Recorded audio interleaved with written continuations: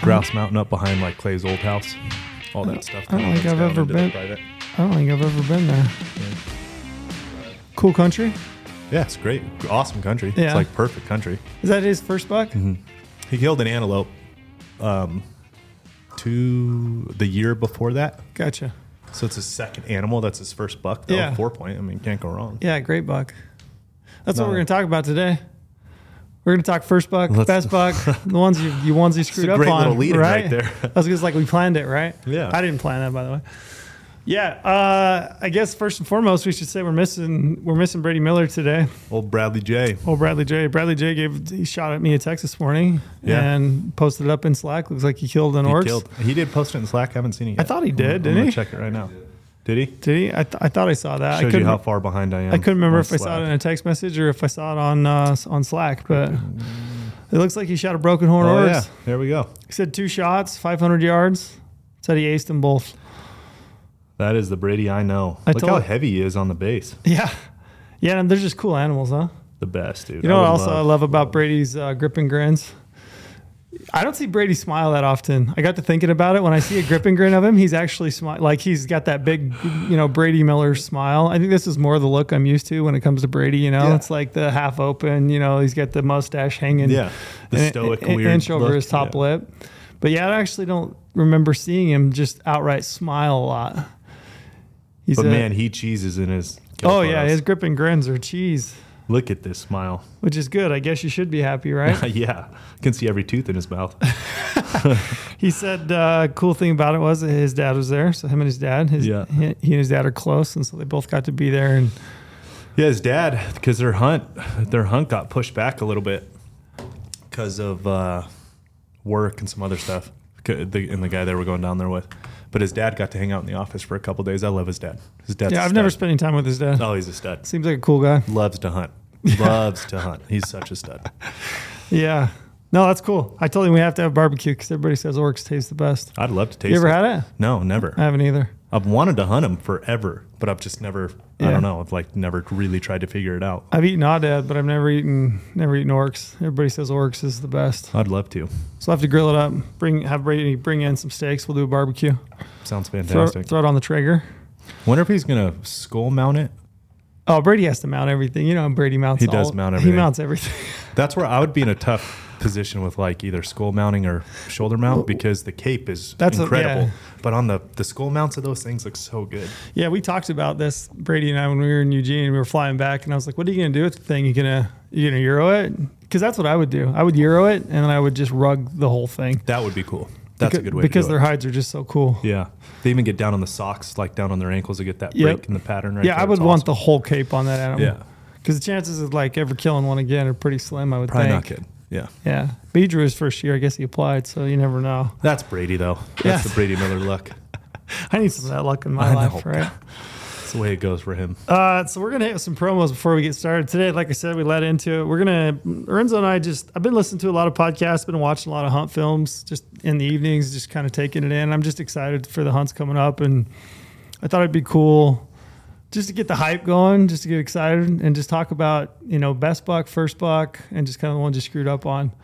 And just kind of do some hunting stories and just lessons learned from different hunts and just kind of pick your brain. You've killed a bunch of big animals. I've killed a few, but I thought we'd just talk about... it is kind of, it's that first week in August right now, the end of the first week in August. Yeah. It is kind of that time where everybody starts telling, you kind of relive. Yeah, it's weird. Sure. It's like you tell stories right after the hunts, and then it seems like it always picks up about this time every year. Yeah. Like, oh man, I remember when I was in there, and you start getting off on a story. It's like it all kind of circles back right now to the storytelling. Yeah, and just my level of excitement is just going up. And it's funny, I can watch a hunt film in December, and it almost makes me feel a little bit depressed. Yeah. I can watch a hunt film right now. And get it's exactly up. The opposite effect. Yeah, I'm so into it right now. And then I told you this morning I left Cedar, and it's I got a sweatshirt on, obviously, but there's a little bit of snap in the air. Yeah. Even in Vegas. We felt a bit of it this morning. Yeah, I just rolled in, and it wasn't like torch me, when I got out of the truck. Yeah. I mean, it's going to be hot this afternoon, but in Vegas, you always you can kind of feel it turning right in that the first part of the morning. Man, it's a good feeling. Yeah. I love that fall air. It's my favorite time of year when you got just a little bit of snap to it. morning and evenings. God, hunting, football. Oh, it's so good. It's the best. So I'm going to hit you with promos first. We have a bunch of promos to run through real quick just because we got a lot of cool things actually happening. I touched base with the marketing crew before I popped in today. I was just like, hey, what do we got rolling on, you know? Yeah. And then I was actually surprised at everything that we've got going on. So we've got the Go Hunt 10th birthday right now. So 10 years we've been around. It's crazy. Is that hard to believe? Yeah. Honestly, yeah. We were doing this... We're doing a lot of stuff around it, obviously, right? Like it's 10 years is a big deal, and we made it the 10 years. But Omar was going around kind of asking all of us how he felt about 10 years. And he asked me the same question, does it feel like it? I said, man, when I think back at like everything we went through, like the stress, the trying to get going, I mean, a real startup, trying to make it, all that stuff, it feels like it's been 50 fucking years, literally. But yes. Really? Yes, my hair is, I'm balding and gray, and my beard's gray. It's like that happened fast. But when I look back at like what we've accomplished in 10 years, no, it doesn't. Like it's kind of crazy to think what we've done in 10 years. When I look at it that way, it does not feel like it. But when I think about what it's done to my health and all that stuff, yeah, it's been more than 10 years. Yeah, stressful, huh? Gosh dang. What do you think the percentage of a business that stick around more than, I mean, what is the lifespan of a business? Do you know? I think it's less than, I can't remember. I think it's less than 10% of startups make it. Wow. And then I think it's way less than that of a business making it 10 years. 10 years. Yeah, it's wild. Yeah. Yeah, 10 years, man. I think 10 years, like my oldest kid would have been 7. Yeah. I think about that, and that really puts it in perspective for me because you can see just the development in a person from where they are, from where they were when they were 7. Development, because when this was started, I mean, I was in my mid-20s. Like that is a young. Oh, yeah, you're a young just man. Who I am now compared to then, it is so wild to think back on. Yeah, so wild. Your 20s, it's like you're just trying to figure things out. And that's what. And then I think about like, man, if I would have started it now, obviously with the same opportunities that were 10 years ago, because there's obviously not the same opportunities today as there was 10 years ago. But like mentally, if I would have done it now, we would have been further ahead.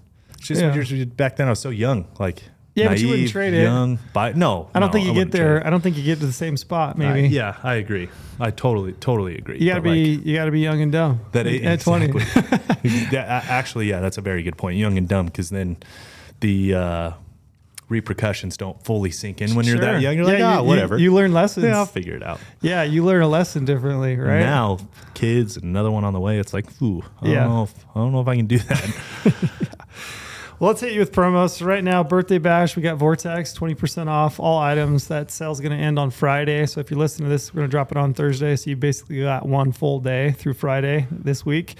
Code birthday20, you get 20% off on any Vortex item. It includes binoscopes, and there's no warranty better in the business than Vortex Optics. Agreed. I've always said, like, if you're going to spend, I probably answer this question once a day, I bet. What should I spend my money on? You know, I've got a weapon, I've got a tag. What's the next purchase? I always tell them optics because I genuinely believe that it's the best money that you can spend in hunting. We've got Sitka, Stone Glacier, Argali, and Kenetrek. You're going to get 3 times the points for members. It's a big one. Yep, that's a big one because those are items that typically are rarely on sale, especially when it comes to Stone Glacier or Argali. And they're not on sale. We're just doing our points program, so it's our birthday gift back. Yeah, we wouldn't be 10 years old without the customer. Yeah, we give back their gifts. Birthday. Yeah, you know what I mean. That's true. Yeah, good point.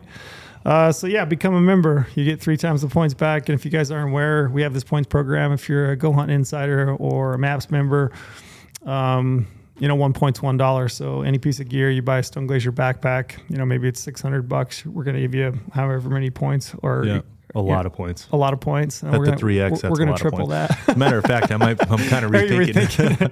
It's a lot of points.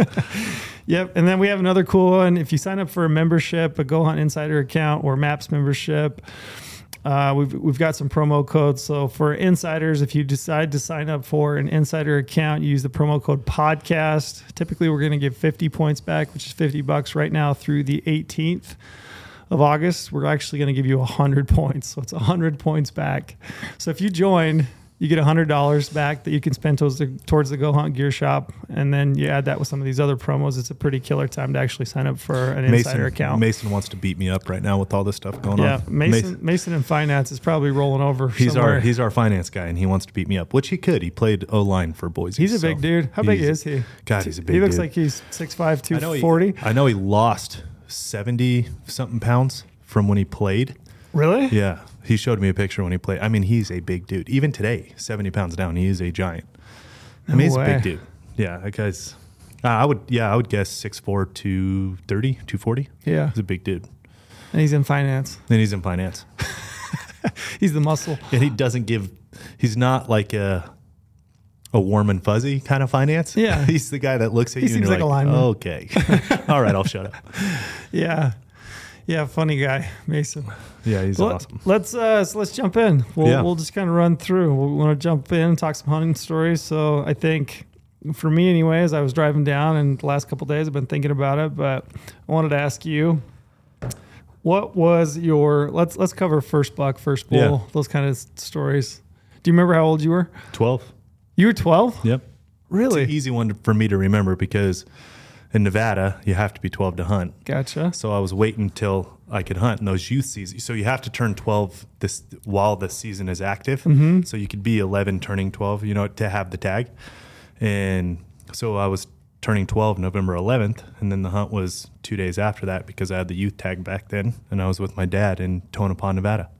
Did your dad always hunt? Always, like growing up? Yeah. Like you guys always went hunting together? So, yeah. So my dad's dad, Art Sartini, did not hunt. Okay. But his brother, Bill, which is my Uncle Heath's dad, who you know. Gotcha. So my Uncle Bill was a big-time hunter. And my dad picked up hunting through his Uncle Bill.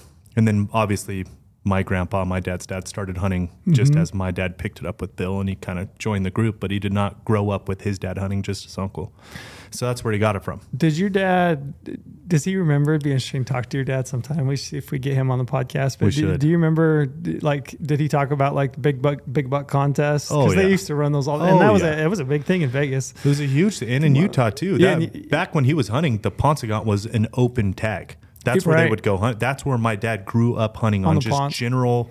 Everyone had a tag, and they would all go to the ponds and they would do deer drives, and that's how he grew up hunting, was on the ponds. Did you ever beat brush on a deer drive? I never have. They didn't ever send you out. They're like, hey, form a line. I was, so by the time I came around, my dad was so busy and everything going on, like he didn't hunt as much as he did when he was in his, late teenage years and 20s and all that. But he would tell me stories. I've never done it. It sounds like a blast. I remember. I don't ever remember. I'm trying to remember if I ever actually did it. I think I did, but I remember seeing pickups with just piles of kids in the back, all with orange, and they would drop those guys off on a ridge, and then everybody else would run around, hit those pinch points, and then they would line out in a group and they would do deer drives, and they would push all the deer through there. All of my dad's hunting photos are exactly what you just said. And he was one of the kids that was in all blaze orange. Yeah. And then his uncles and all of his uncle's friends, everybody would send all the kids in. And that's exactly what you're talking about. And there'd be $10 strung over a International Scout. Remember those International Scouts? Mm-hmm. And, every year, every single one of those photos, every single year, there is just an absolute giant on the hood, like an absolute giant.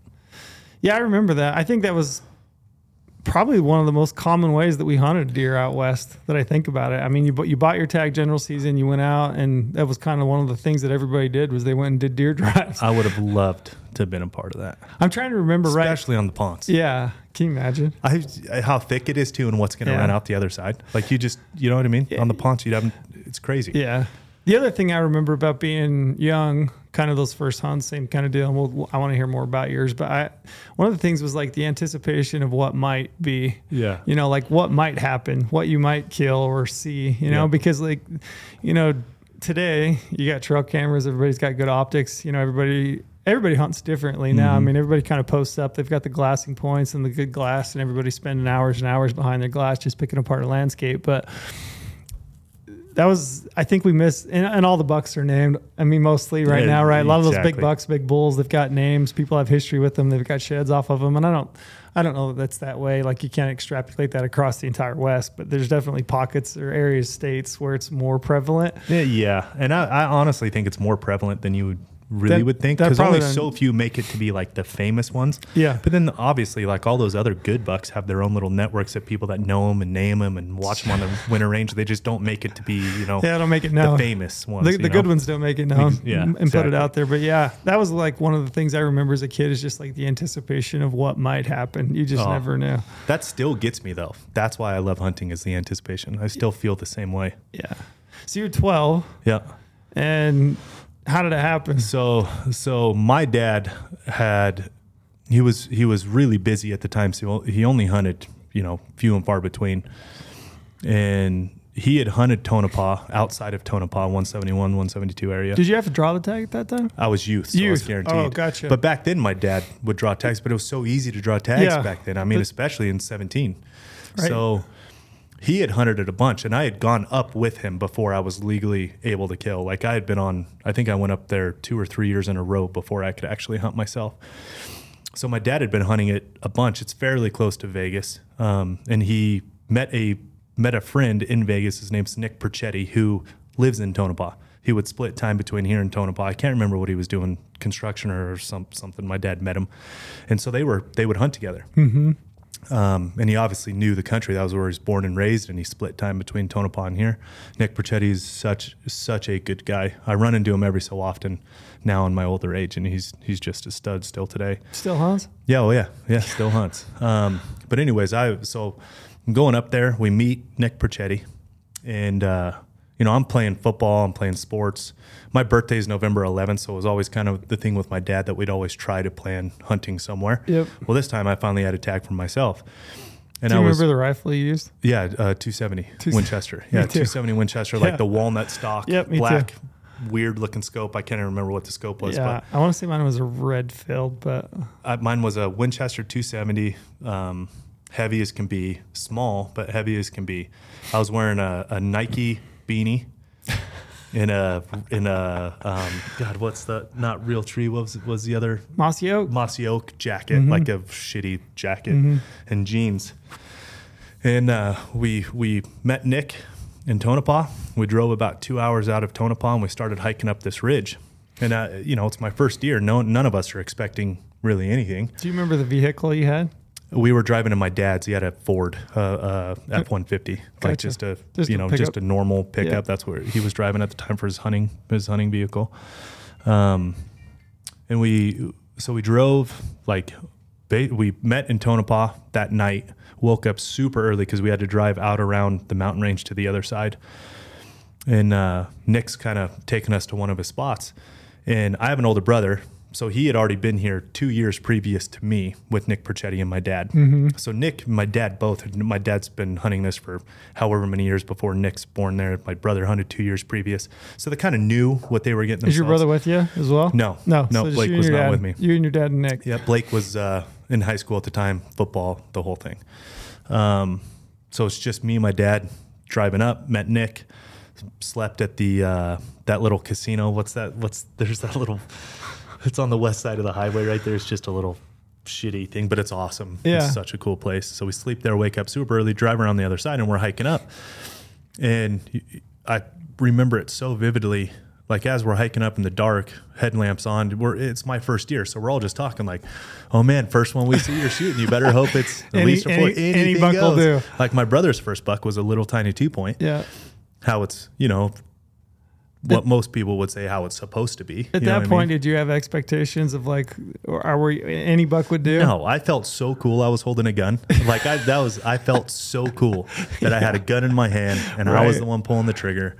And I'd been on so many hunts with my dad before and even my brother before. And so that's what we were just talking. Whatever we see, you better hope this, that, kind of making fun of me. They're breaking me into becoming a new hunter. Like, oh, you're going to shoot one smaller than your brother. It's not even going to have 2 points. Yeah. So anyways, we get up on top of this mesa, about an hour and a half hike, right as day's breaking. And I remember Nick saying, oh, there's a deer right there coming off that spring. And there's this spring at the top of this mesa. And it was just kind of a straight up deal. I remember getting to the top, looking down, and you could still see the truck, and like one of those kind of hikes. It's sagebrush PJ? Yeah, sagebrush. You got binos? Oak. No. I don't have shit. Scope. Just the gun. And I felt so cool. I wanted everyone to take pictures of me with that gun. So we get to the top, and I remember Nick vividly, oh, there's a deer coming off that spring right there. And he's like, holy shit. It's getting excited. And my dad got wildly excited. Like wildly. My dad's not, you know, my dad, he doesn't get like overly excited all the time. Well, he got pretty amped even up. Kill guy. I'm like, all right, let's kill it. They're like, no. We gotta figure this out. He's going into those. He's doing this. So did you see the buck? No, I didn't have binos. Oh, I'm just like, oh, where's the deer? Where is he? And we're, I don't know, maybe 400 or 500 yards away. And they're like, we got to get this figured out. And I remember them being really stressed. And I don't know exactly what they said, but they were both really stressed. And it's kind of that weird thing. You don't really know what's going on. And I'm just like, I'm just excited to shoot my own deer. So I'm like kind of trying to listen. Don't really know what's going on. They're like, all right, we gotta work down on him. I think he's in those oaks right there. I think that. Well, we worked down. I remember working down on him, and then Nick turned him up, bedded. He had went into that oak patch and bedded, never came out. Time had passed. Yeah, oh yeah. And he like kind of picked it apart. Now knowing what I know now, I know exactly what he did. He was just kind of working the country back and forth, just trying to pick up. Is he coming out? Is he staying in? The whole deal. And he picked up his horn in there. So we kind of worked around this little bowl to get a different angle looking into this oak patch. And got my gun down on a log, back of it on a backpack. Did you had a rest? Yeah, oh yeah. I was like, my dad benched me up. I was ready to go. Are they talking you through this the whole thing? Okay, they're setting you up. But I don't remember super vivid like the setup. What I do remember vivid is looking through the scope, seeing his horn in the oak. He has real light, like real white horns. Even looking at him on my wall today, like it's just real white. So I could see it pretty easy. And I remember my dad, and it felt like every 10 seconds, and it was probably more like every 10 minutes, but every 10 seconds it felt like he was going, get on the gun. Can you still see him? Can you still see him? Make sure you can see him.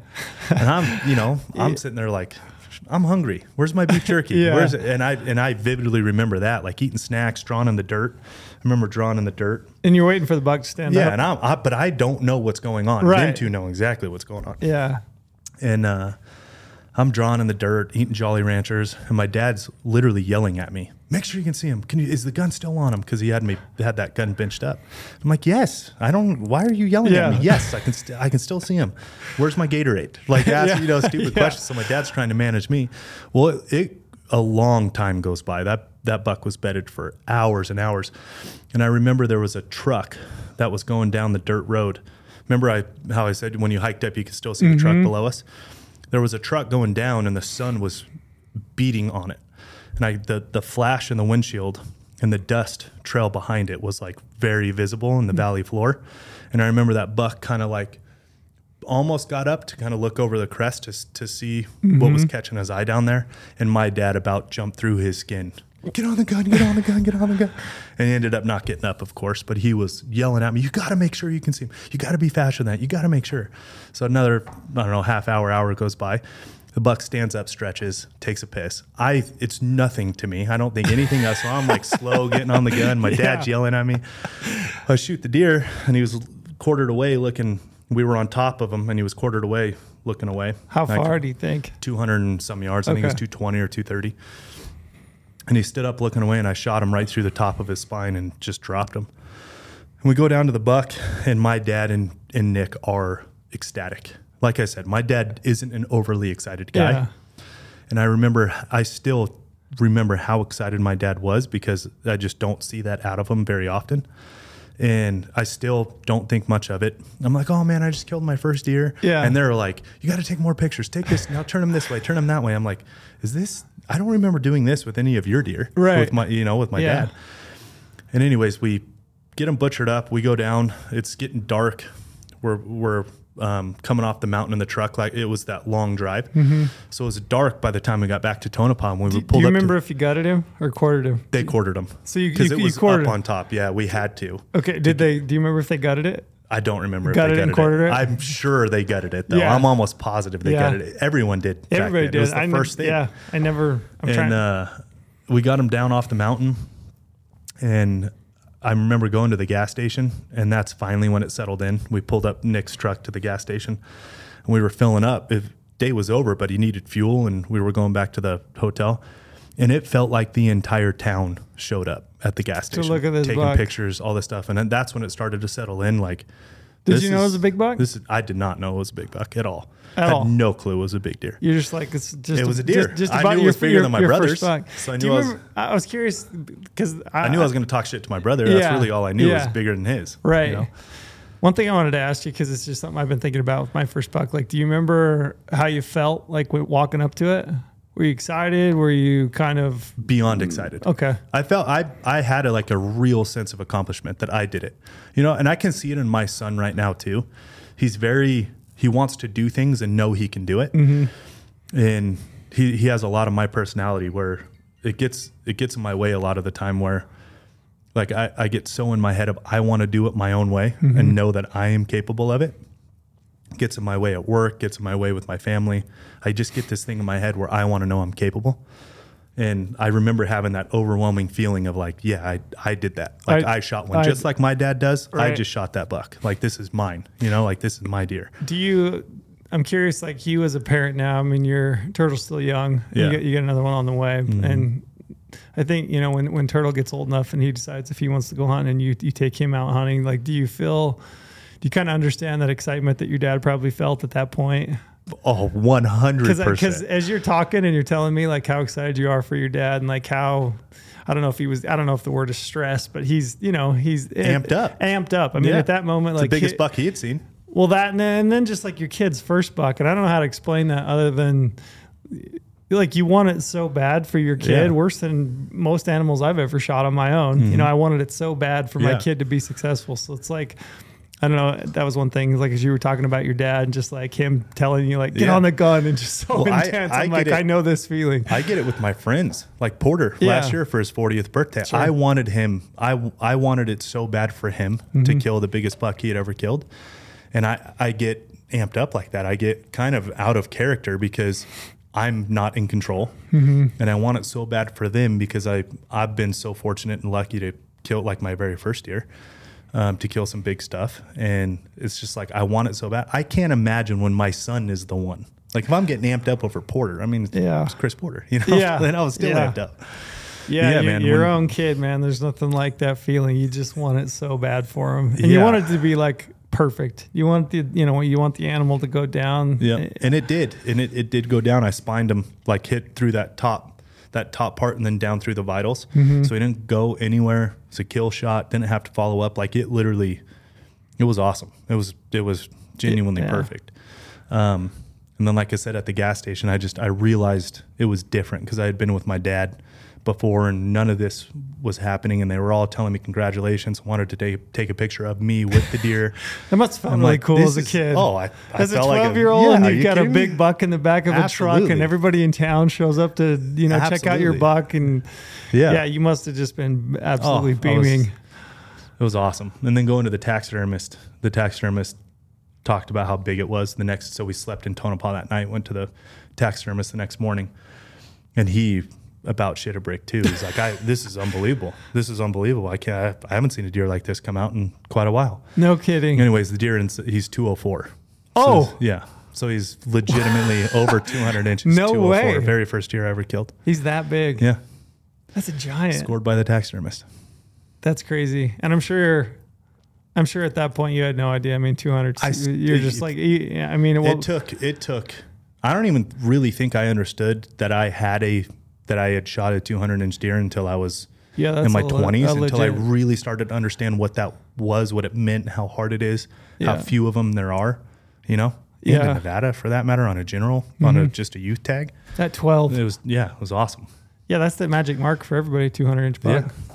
That's crazy. The very first deer I ever killed. Well, mine was the opposite end of the spectrum. So mine was a 2-point, like legit, barely a 2-point. Uh-huh. I was thinking about it today on the way down. I think I was 16, and I don't know. I think that might have been the legal hunting age. Like as I was coming up, and I know that they changed it. 16? Yeah, I think at one point way too late. Either that or my dad just was like, nope, not ready. We're gonna hold him off till he's 16. I think my parents, they put up with a lot when I was a kid, but I think I totaled 2 cars by the time I was 16. So I would have held you off then too. Yeah, I was 14 when I put the first car in the canal and totaled that. But so yeah, they were, maybe at that point they were just like, we ought to hold this guy off till he's 16. He's not quite ready. Yeah, but I think I was 16 and. Same as you. I was playing sports. I went to a tiny high school, so we played fall baseball. Mm-hmm. So I would have been, I think, a sophomore, and I didn't have much time to hunt because I still had practice, every day of the week plus school going on. And then, the hunt was in October. What's funny? I was thinking about this too. Is like I remember when I was in high school, and maybe they still do it where I'm from, but they used to have a deer hunter's ball every year, and it was called the deer hunter's ball. My dad and my uncle told me about that. Yeah, I mean, it was a high school dance, and then like a lot of people from town and all the little communities, they would come, and that was it. You got the Monday off of school actually, and it was I think now they call it fall break, but back then it was for the deer hunt. I mean, everybody kind of knew you got a day off for the deer hunt, and you had the deer hunter's ball, and they auctioned. You gave raffle tickets. You could buy raffle tickets to win a rifle. Oh, that's awesome. They gave it away at the dance. So at the deer hunter's ball back then. When you hear those stories, it really shows you how far behind we've fallen. It's pretty crazy. I mean, that wouldn't happen. I don't think, maybe it happens still. It might happen. Where I'm from, it might. Yeah. Bayou County. I'm from the sticks, so it may still happen. But I just thought it was a funny quirk because I was thinking about it on the way down. But yeah, it's super funny, but it's sad for me. It's like, man, I would love my son to grow up like that. But yeah, there's definitely some nostalgia and just some good sentiment wrapped around that. But so I remember we would go out in the evening. So I'd get home from baseball practice, maybe 4 o'clock or something like that. And then we would roll out and we would just throw on, like the shitty orange vest, like road worker vest that had like the mesh net, the fluorescent orange. That's what we had for orange. And I remember at the time we didn't own a 4-wheel drive vehicle. So we had a 2-wheel drive Isuzu Pup. It was a single cab. Single cab. Just the name of it is Isuzu Pup. Yeah, it was the Isuzu Pup. Long bed, I think. So it was this little single cab white pickup truck, 2-wheel drive. So we were pretty limited as far as like where we could go. So we would just go out and cruise. And I remember we were just kind of hunting low country. And most of the time we didn't have time to hike anywhere. So we were just like kind of road hunting, And it was, the 90s. And I don't know if the deer herds were in great shape back then. They certainly didn't seem to be because we weren't seeing a lot of deer.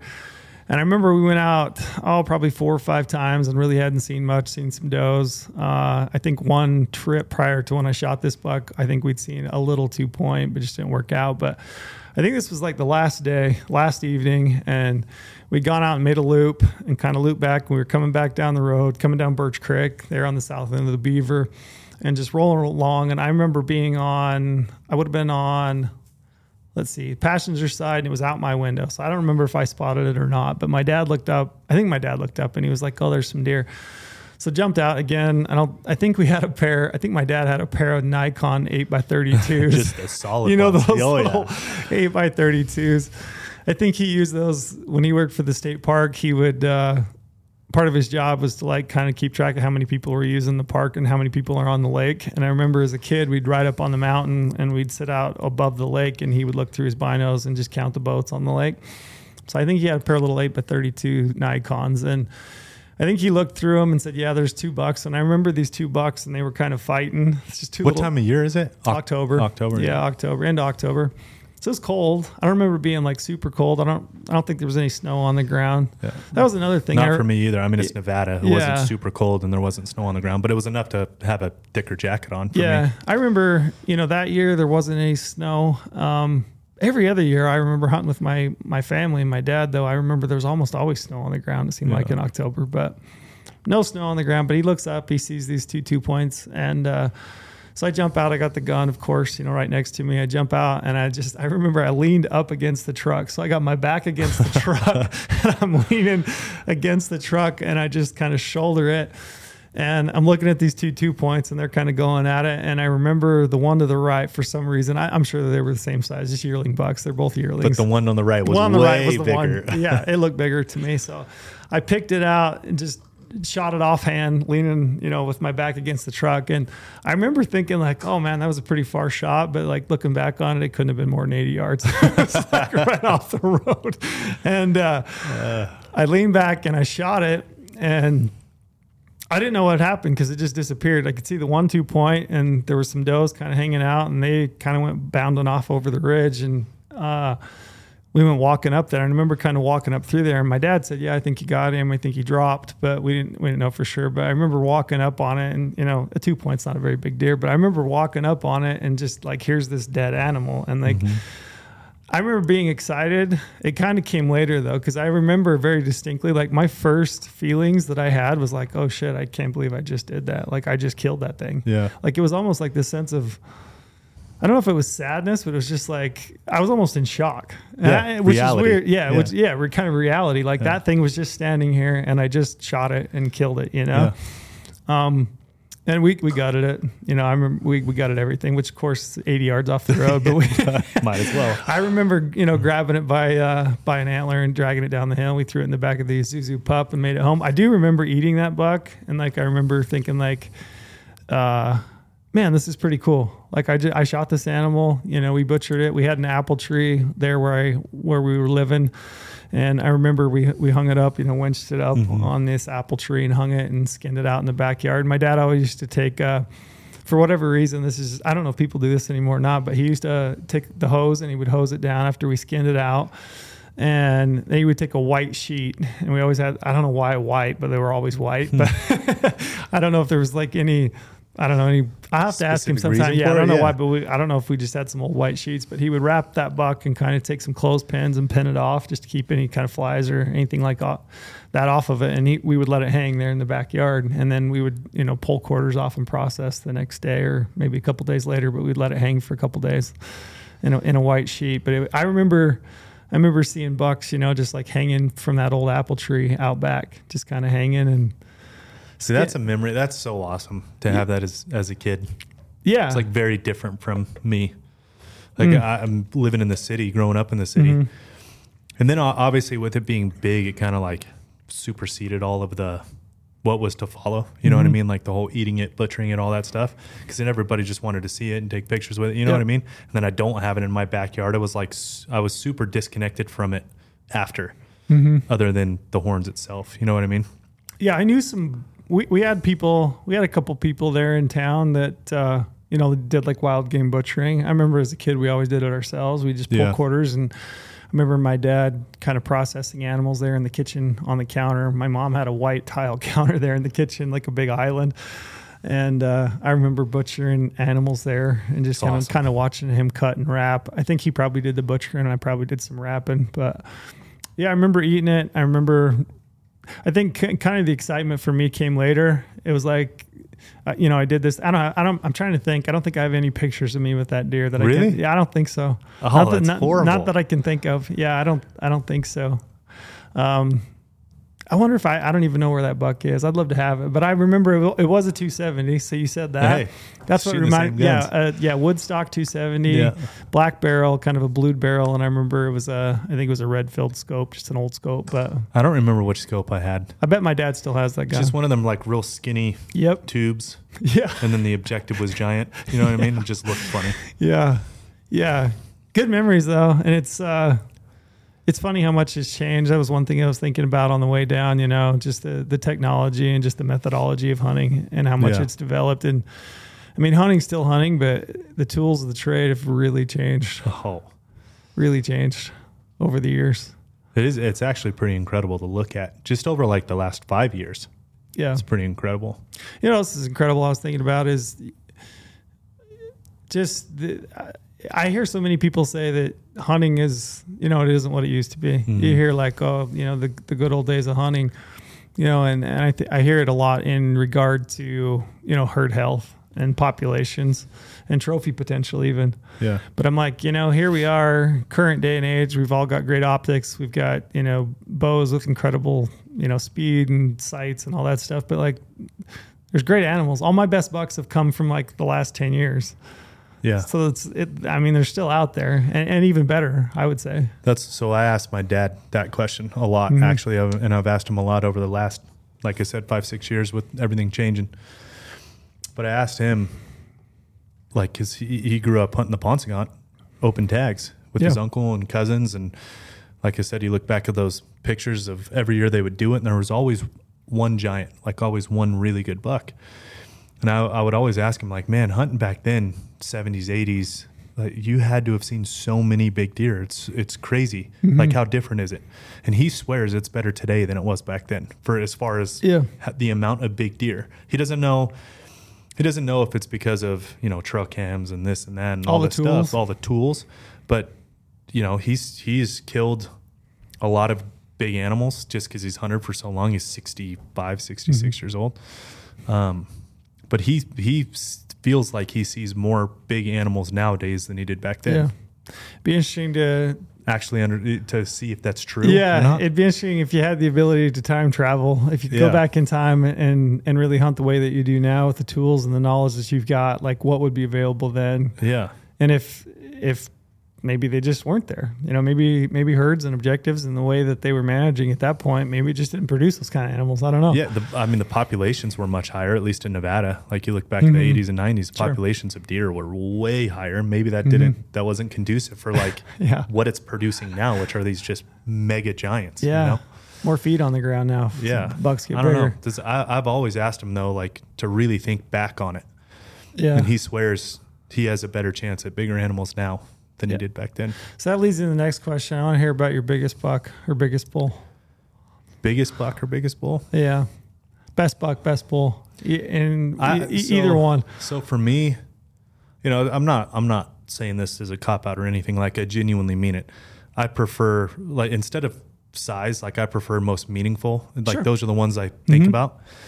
My most meaningful buck to date is the one I killed in Wyoming 3 years ago in the high country with Bo Beatty and Randy.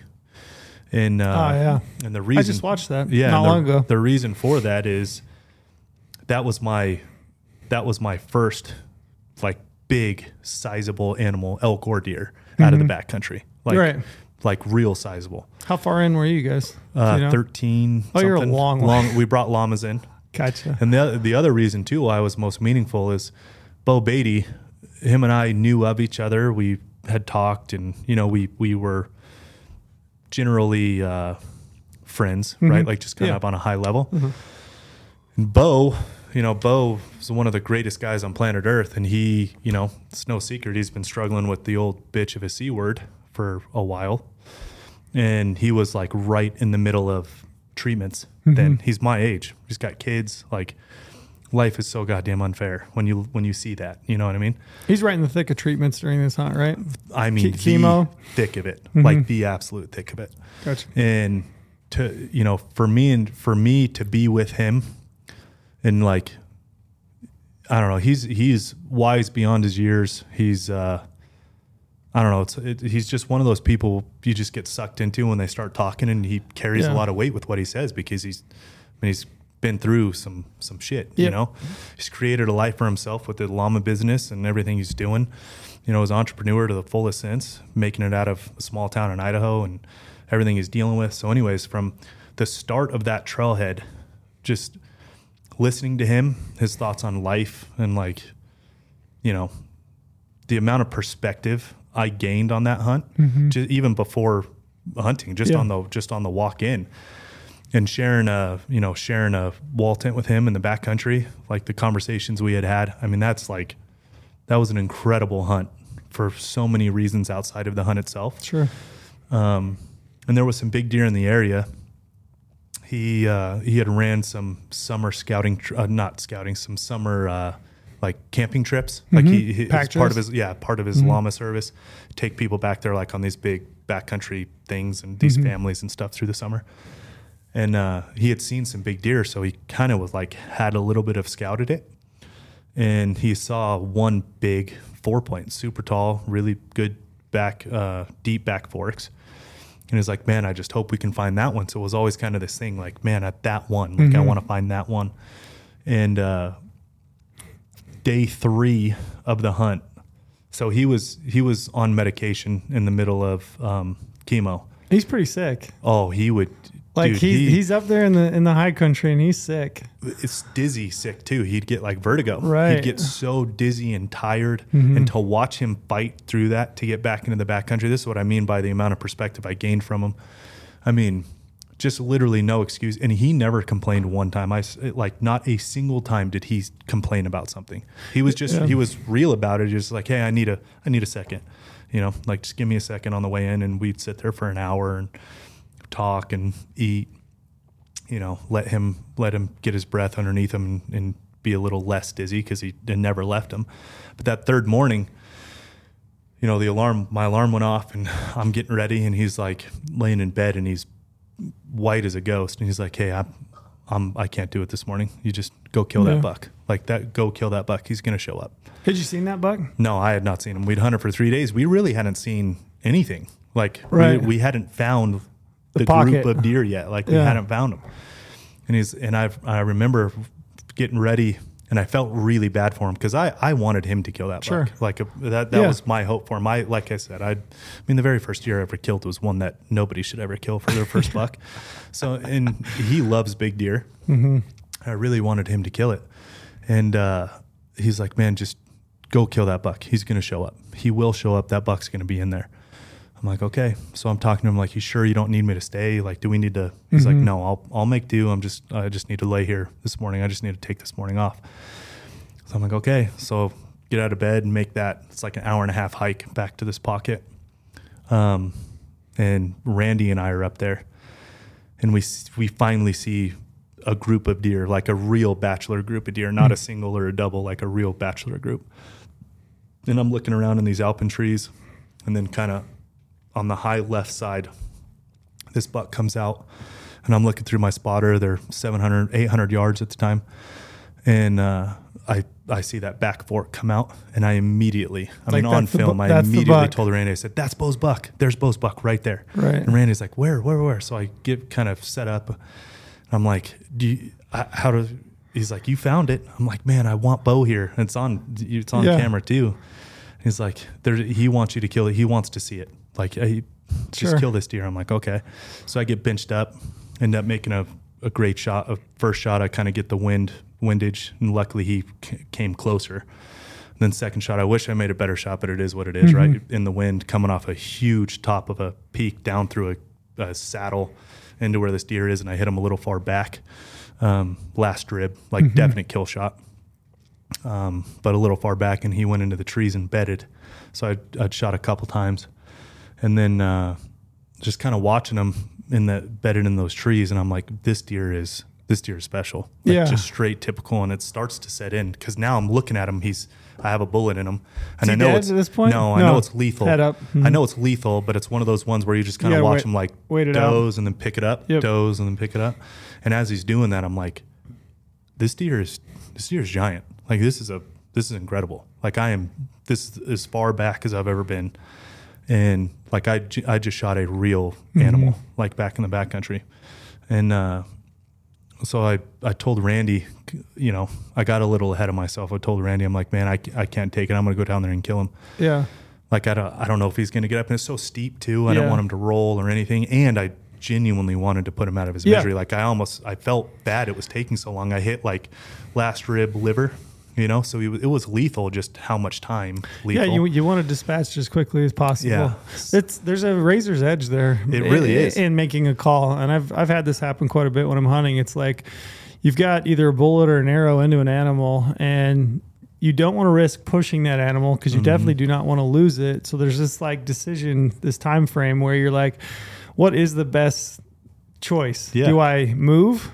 Do I wait and let this animal hopefully dispatch on its own? But you also have this overwhelming just desire, and your ethics are telling you take care of this animal as quickly as possible. I can't keep watching this. You know what I mean? Because I'm watching him and I'm watching him, but I can't keep watching the tongue hanging out and him lift his head up and go back down. It's a hard decision to make. And every time I'm like, okay, this one's it. He's gonna, and then 2 minutes later to lift his head back up, look around, and then put it back down. I'm like, I can't do this. And I told Randy, I'm like, the worst case scenario, I push him and he goes downhill because it was so steep. Sure. If he gets his legs underneath him, we might lose this deer.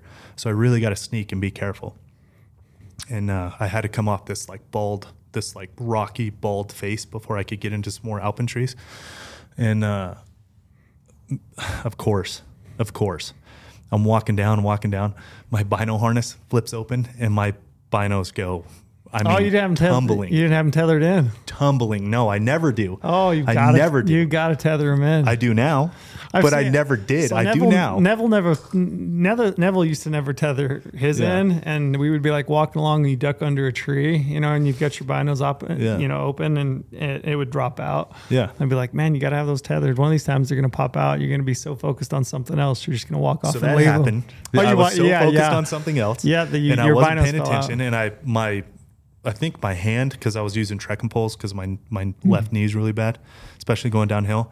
And I'm pretty sure like it clipped that open side, just flipped it open, and my binos were rolling, gone forever, like literally gone forever, all the way down to the bottom. And I'm like stuck on the open hillside, and I'm looking at this deer. It lifts his head up. And I'm like, holy shit. What do I do? What do I do?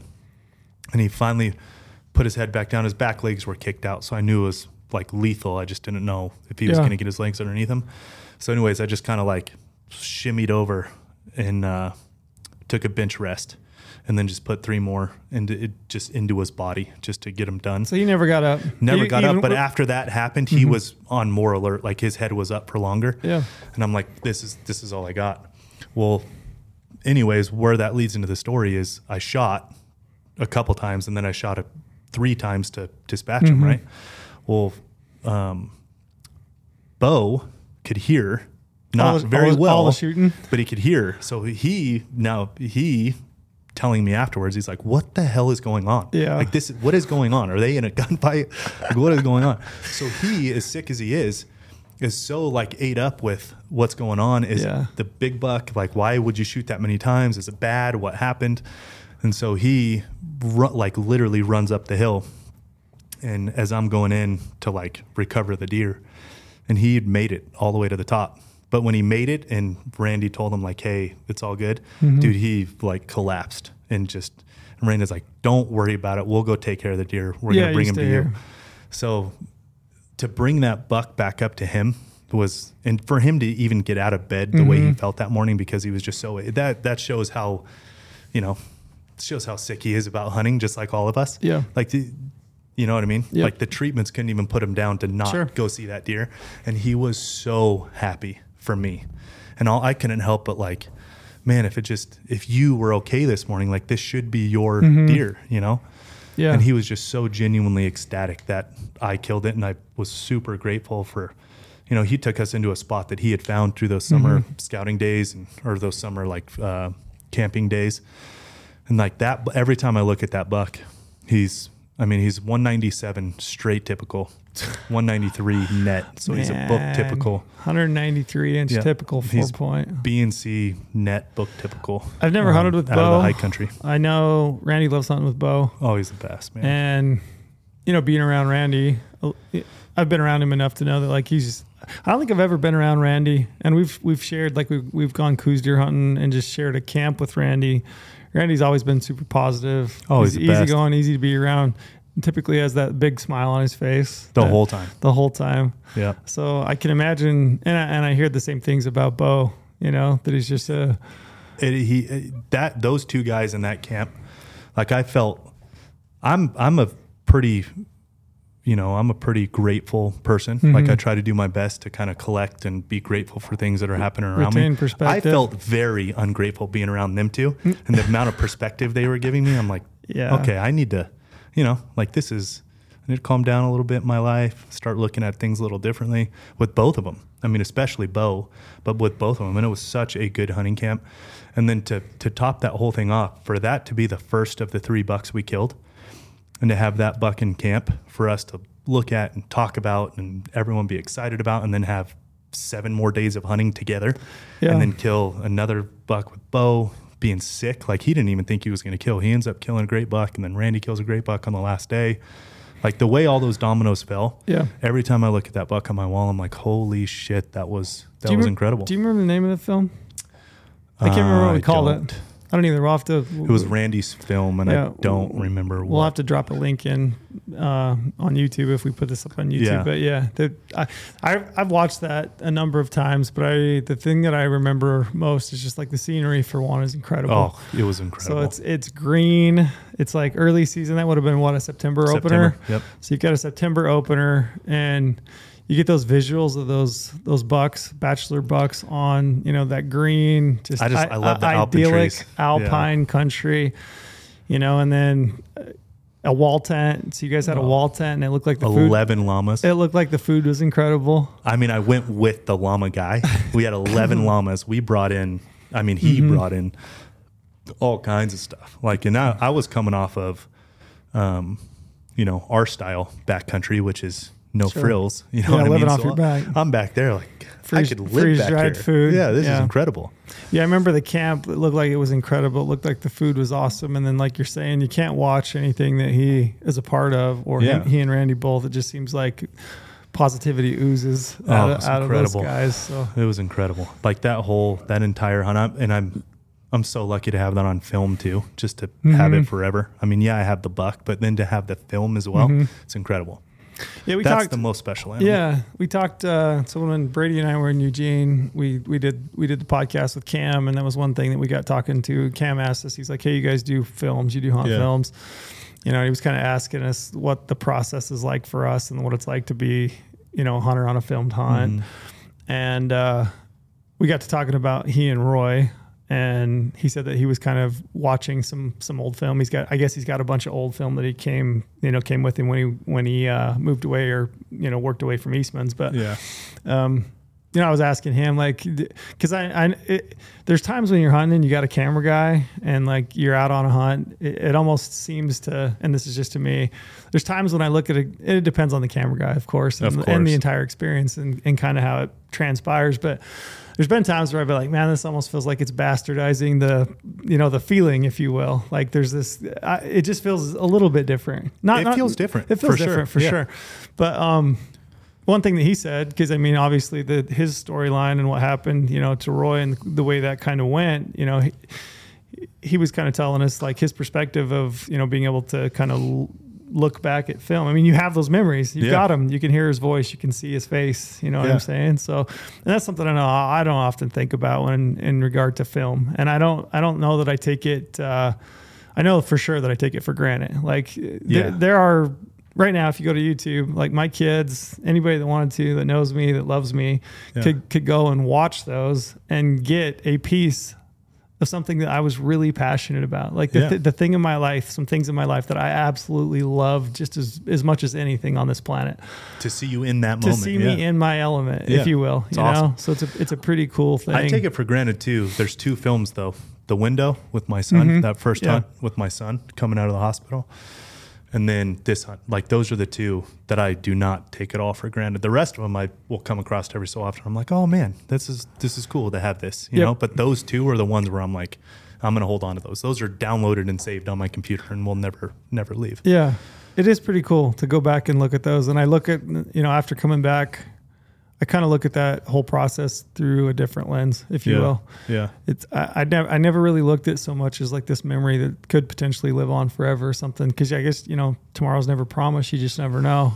100%. It's pretty cool to think that there's some video out there that somebody could watch and reference and be like, oh, this is this guy and this is who he was and what he really loved. So, and this is how he did it. This is how he did it. It's pretty cool. What's your biggest or most special?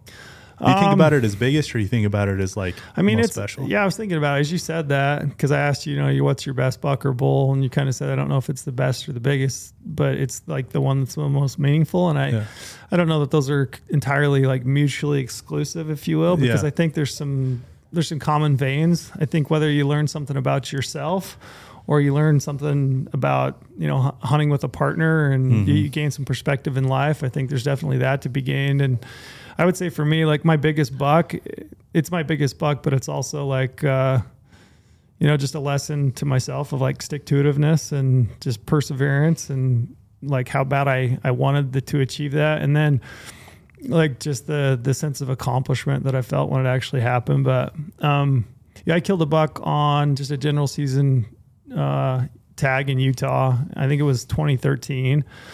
And I had just a general season tag. I had a buddy that had an elk tag in the same unit, and he and I kind of kept in touch. And I had an elk tag in that same unit 3 years prior. So I was kind of giving him some ideas on where I'd hunted and where I'd hung some trail cameras and what I'd seen. And I told him, I've got a deer tag. If you see any deer show up that spark your interest, let me know. And I remember I was standing in my kitchen one night. I got off work. I was working for the DWR at the time, and I was saving all my comp time, all my sick leave. You know, I was telling my boss, I'm sick. You know, so I'm going to be out the next 5 days, and then, you know, in September or whatever it is. But I remember I got home one night after work, and I remember I was standing in my kitchen, and my buddy Ryan called, and he's like, I can't remember if he called or sent a text, but I remember the opening line was like, does like a, 39-inch deer with big cheaters, does that interest you? And I was like, yeah, I'm interested.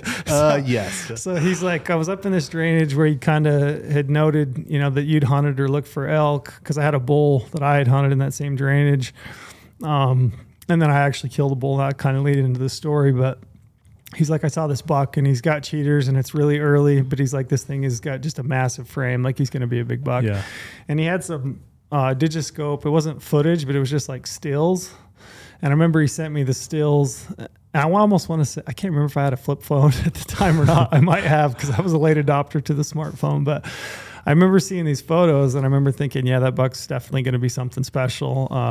So I spent the rest of the summer. I would go out any free time that I had, weekends. I think I've told this before, but I used to leave my house, Friday night. I'd put my kids to bed and I'd leave, and I would go and I'd hike all night. I'd be in there in the morning, like 2 a.m, and get up in the morning and try to hit my overlook and glass. And I just remember looking for this buck just incessantly throughout the summer, and I could just never find him. Couldn't put eyes on him, but you're living on that hope, like, this animal's here. And so I had the dedicated hunter tag for the unit, which means you can hunt archery, muzzleloader, and rifle tag. You can kill 2 deer in 3 years. I can't remember what year. It was probably my first year on that program for that unit. But so I had all 3 hunts, and so kind of my plan was, I remember telling my wife, like, there's this buck, and this is probably not going to make sense to you, but like, this is a buck that I will never have the opportunity to hunt the likes of again in my lifetime. Like, this is a very special animal, right?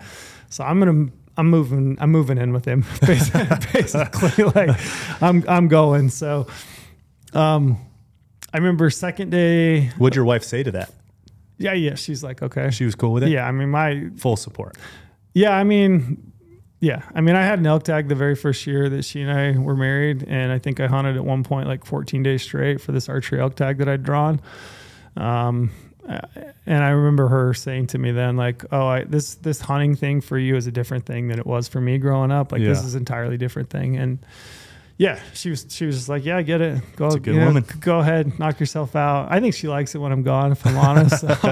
I remember second day of the bow hunt, I had hiked over to a different vantage point to like glass into this pocket that I thought this buck might be holing up in. And I see these, I think there's 5 bucks, and they kind of come feeding out. And 2 bucks are like over 200. Like, there's 2? Yeah, there's 2 now. Holy shit. Yeah. This one's like a 6x4. I look at him, I'm trying to like figure out, I think he's probably like 215. And then this other buck. And I'm just like, I can't believe this. Like, I legit cannot believe this. Holy shit. Anyway, on a general tag? Yeah, general tag.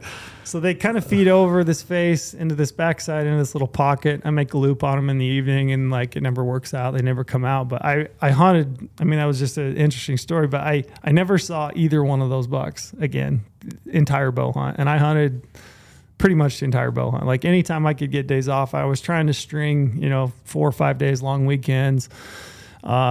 Never could find them. Never could turn either one of them up. I don't know what the deal was that day. It was just like it was after a rainstorm. I remember that. Yeah. I remember it rained a lot, like that entire hunt. In fact, there was a kid from Panguitch that I know. I remember after I killed this buck, I remember talking to him at the taxidermist, and he's like, I remember driving by your pickup truck parked down there at the trailhead and just absolute dumping, pouring rain, and just thinking, like, that crazy bastard, like, what is that guy doing? Like, that truck is there every day, and it's been raining for 3 days straight. So like, I was up there in the rain day in, day out. What rain gear do you have? I'm trying to remember. I had rain gear, but it wasn't. 13 could have been Sitka. Yeah, it was probably Sitka. Yeah, I think so good rain gear. It was decent. Yeah. I wasn't like drenched, the whole time. I remember my sleeping bag getting, I slept in a wet sleeping bag a night or two.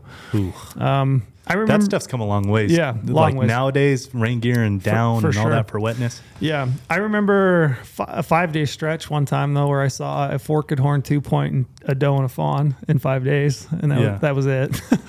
Really? Yeah, 5 straight days on the bow hunt, but I couldn't turn that buck up, and then fast forward, bow hunt ends.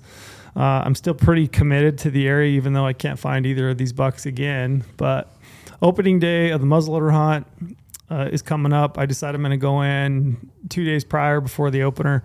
I'm just going to spend 2 days trying to find this buck. And I go in 2 days straight, nothing. The day before the opener is just an absolute storm. Like wind's blowing 30 miles an hour. Rain comes in.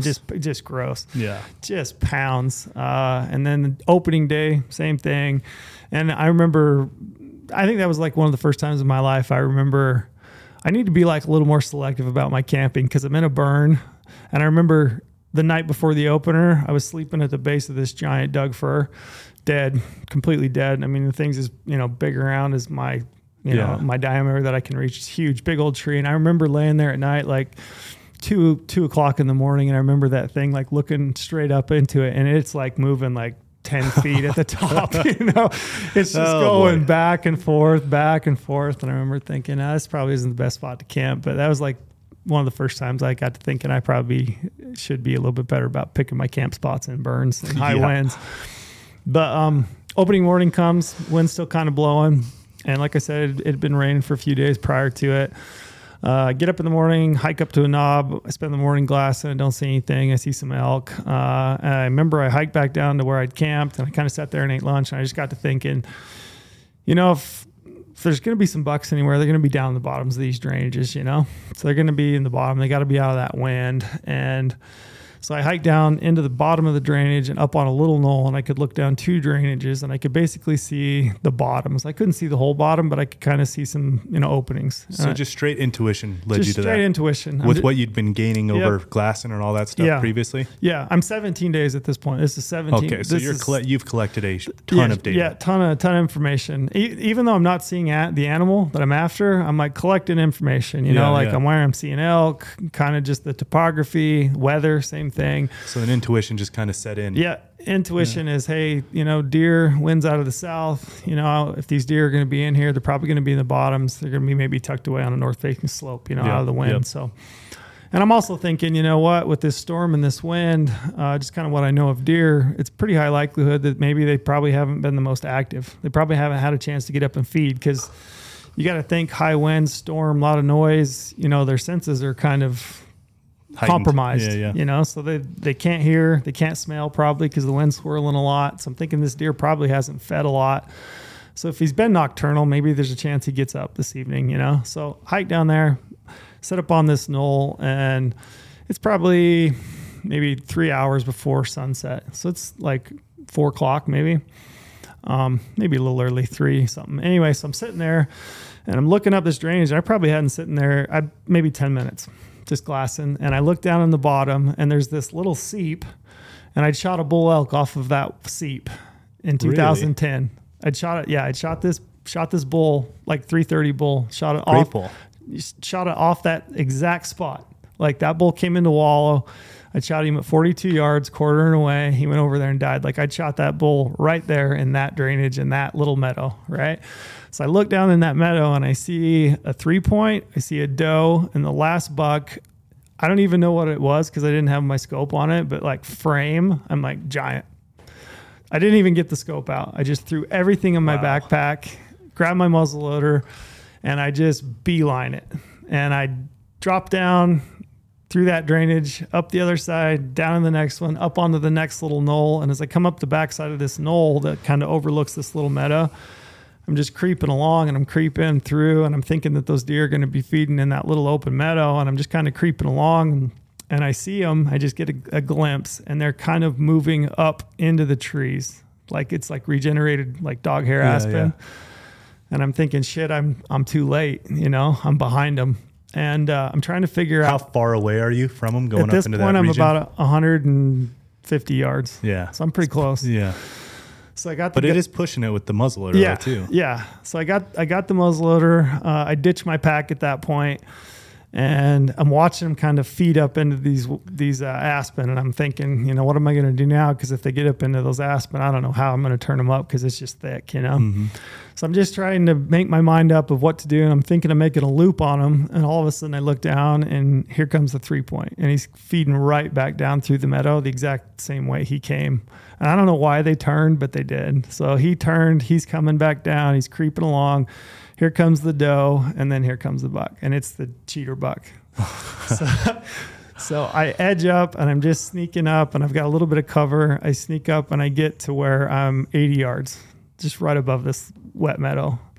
So that buck comes feeding out. You have good wind the whole time? Good wind the whole time. To worry about? Yeah, wind's coming down the canyon, blowing from them to me. So I'm sitting there. I put the muzzleloader in the crook of a dead, burned off tree. And he walks out, and I just put it on him and touched it off 80 yards. And it was like your classic muzzleloader, just pounding.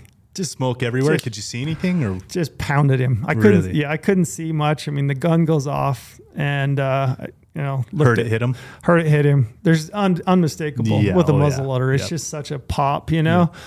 And looked down in the meadow, and it just essentially like folded him. So just, you know, legs up, the whole thing. He just folded right there in that meadow. And cool thing about it is he died within 8 feet of where I'd shot that bull elk in 3 years prior. So that's really cool. Pretty cool. And I knew it's a great little meadow for you. You might need to go back there this year. Right. But I thought I knew what that buck was, you know. I was so excited. This is a little funny detail that I remember as I was thinking about it is I was so excited that I grabbed my backpack and I just took off running down there. And I hadn't zipped my backpack up, and I left shit all over that hillside. I went back and tried to find them. Some of it's probably still there, but like I left clothes. I mean, it was just... It's not a true big buck if you don't do that, though. Yeah, it was just scattered across that hillside. But I think that's... I walked on that animal, and that's like one of those animals that, and I don't know how many you get in your life, probably not many. No.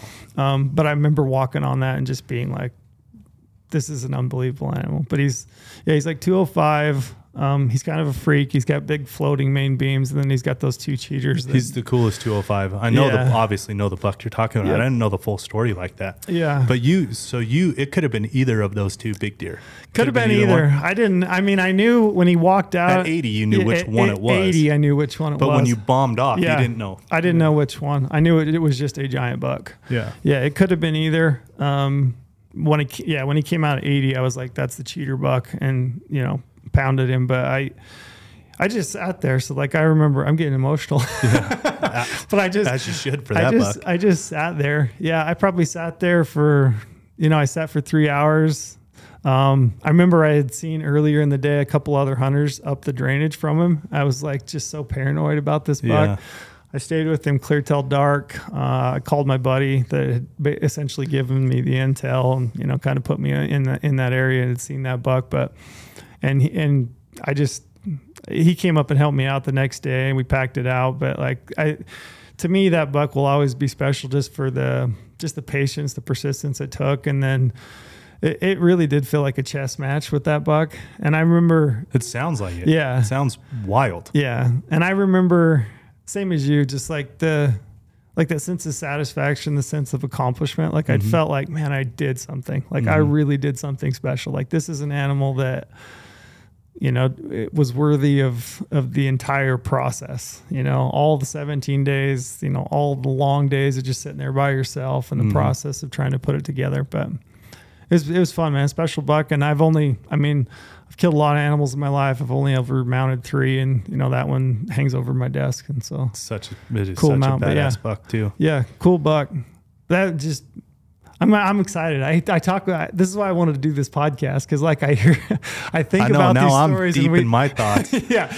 We swap stories, and I get excited to go hunting. Me too. Like I feel those same feelings that I had, which is just genuinely gets me so stoked to go out and go hunting. And you have a general... I have a general season tag for the same unit. Yeah, there we go. That's what I was getting at. I better check the meadow, right? You better go check that meadow. Yeah. It's better go check that. It's one of those areas you just like...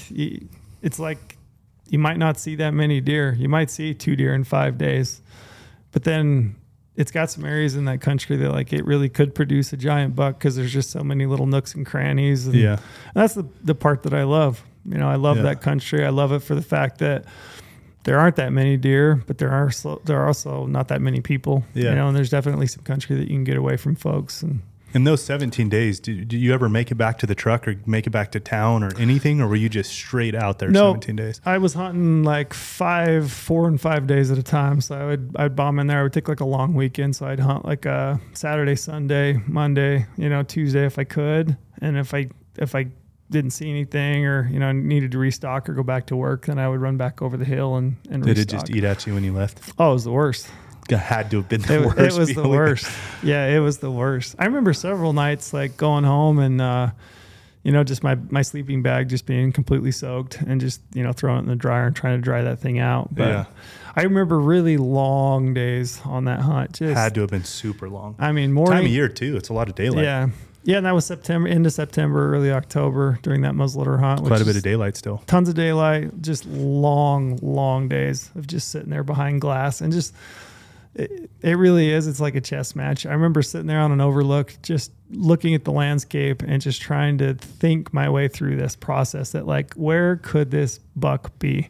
Yeah. You know, where you knew he existed. I knew he existed. Eyes. I knew he existed. It was just like, where in the hell could this thing be? And how can I kill him? Do you think he was down in there the whole time you weren't seeing him? I think he was probably mostly nocturnal is my feeling. And I mean, I don't think he ever, I'll bet you he didn't go more than a half a mile from that little drainage all summer, all September.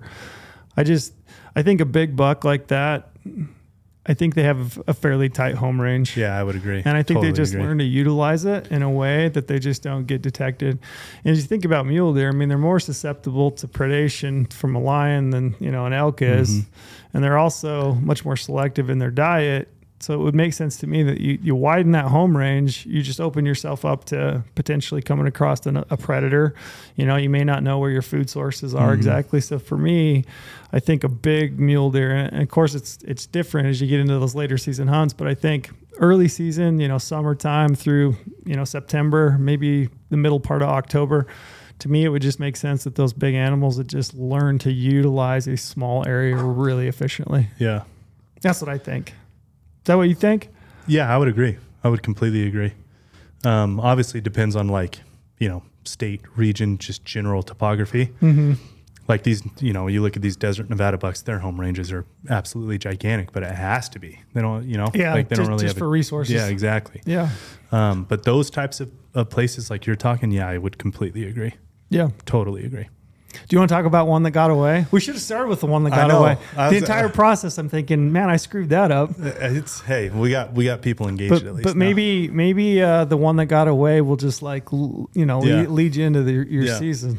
So the one that got away from me is actually not my deer. I had a tag, and Brady had a tag.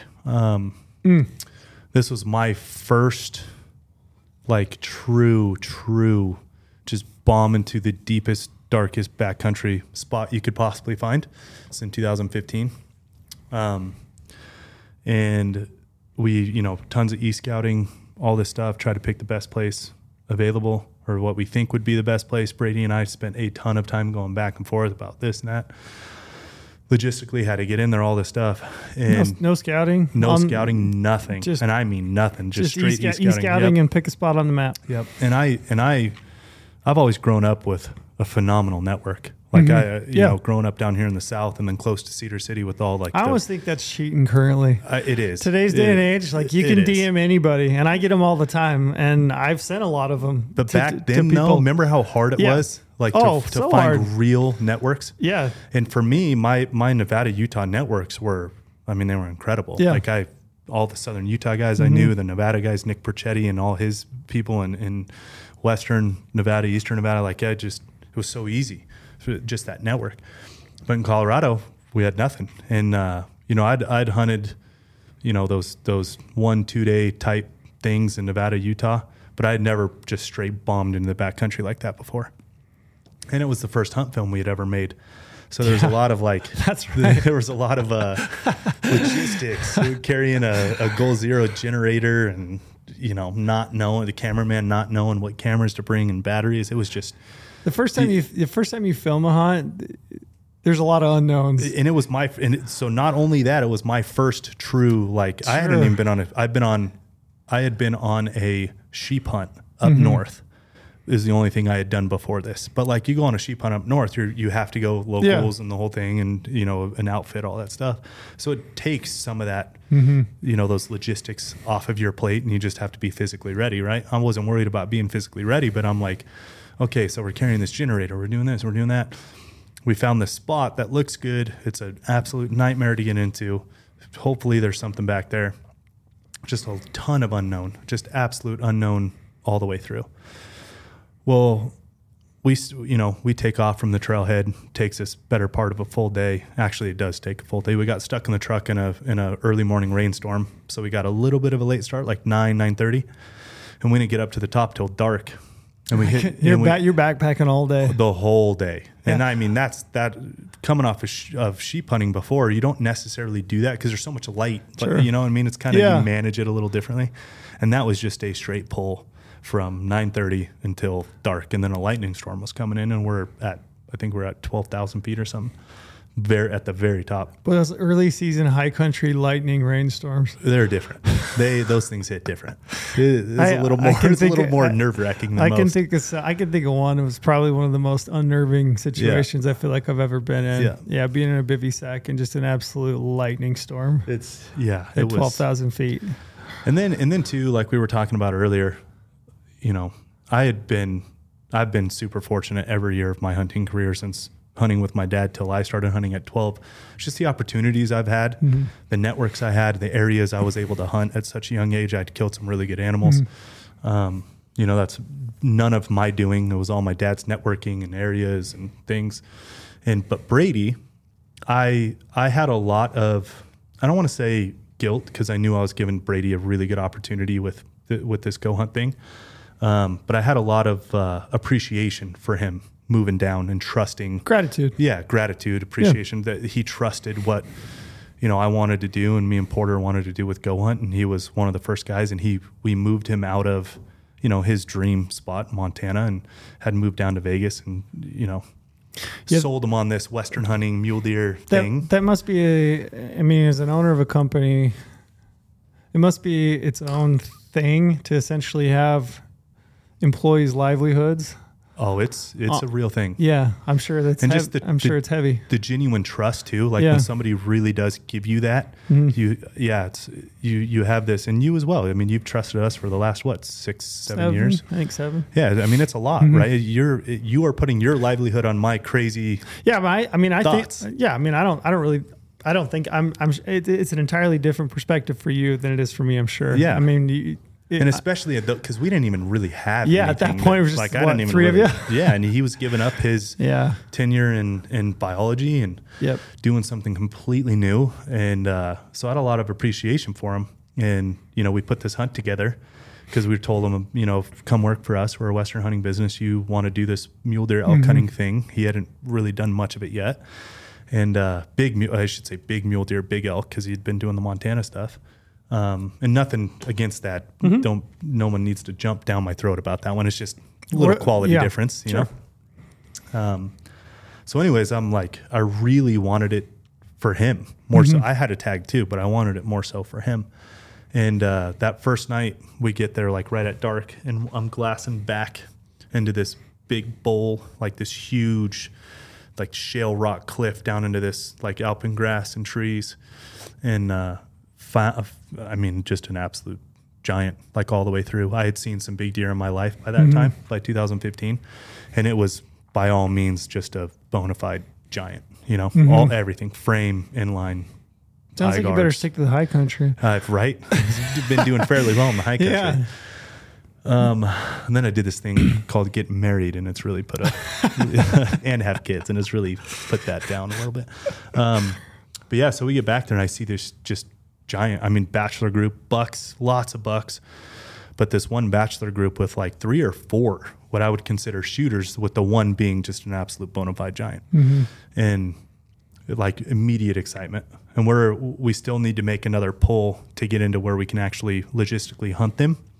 So the next morning we wake up, pull camp, head into like this middle finger ridge that kind of put us directly in the middle of where we were glassing from that night previous, and where we saw that buck. It put us just right in the middle. So logistically put us in a really good spot to bed them, learn them, kind of figure out how to hunt them. And so we pull up there midday, like dead center of the day, and set up camp, kind of get to this little glassing point where we could look off this roller down into the bottom of that basin, and then back up to that Alpen, shale rock area where we had first seen him. And Brady picks this buck up, and I'm not kidding, within less than a minute, maybe. And they're just in the bottom feeding. That's the best. And I look at Brady, and I'm like, bro, it is 1-2 in the afternoon, and this thing's just here. So then we're talking like, what do we do? There's a lesson in that. There is a lesson in that. Yeah. Don't ever, midday. Don't ever think they're bedded.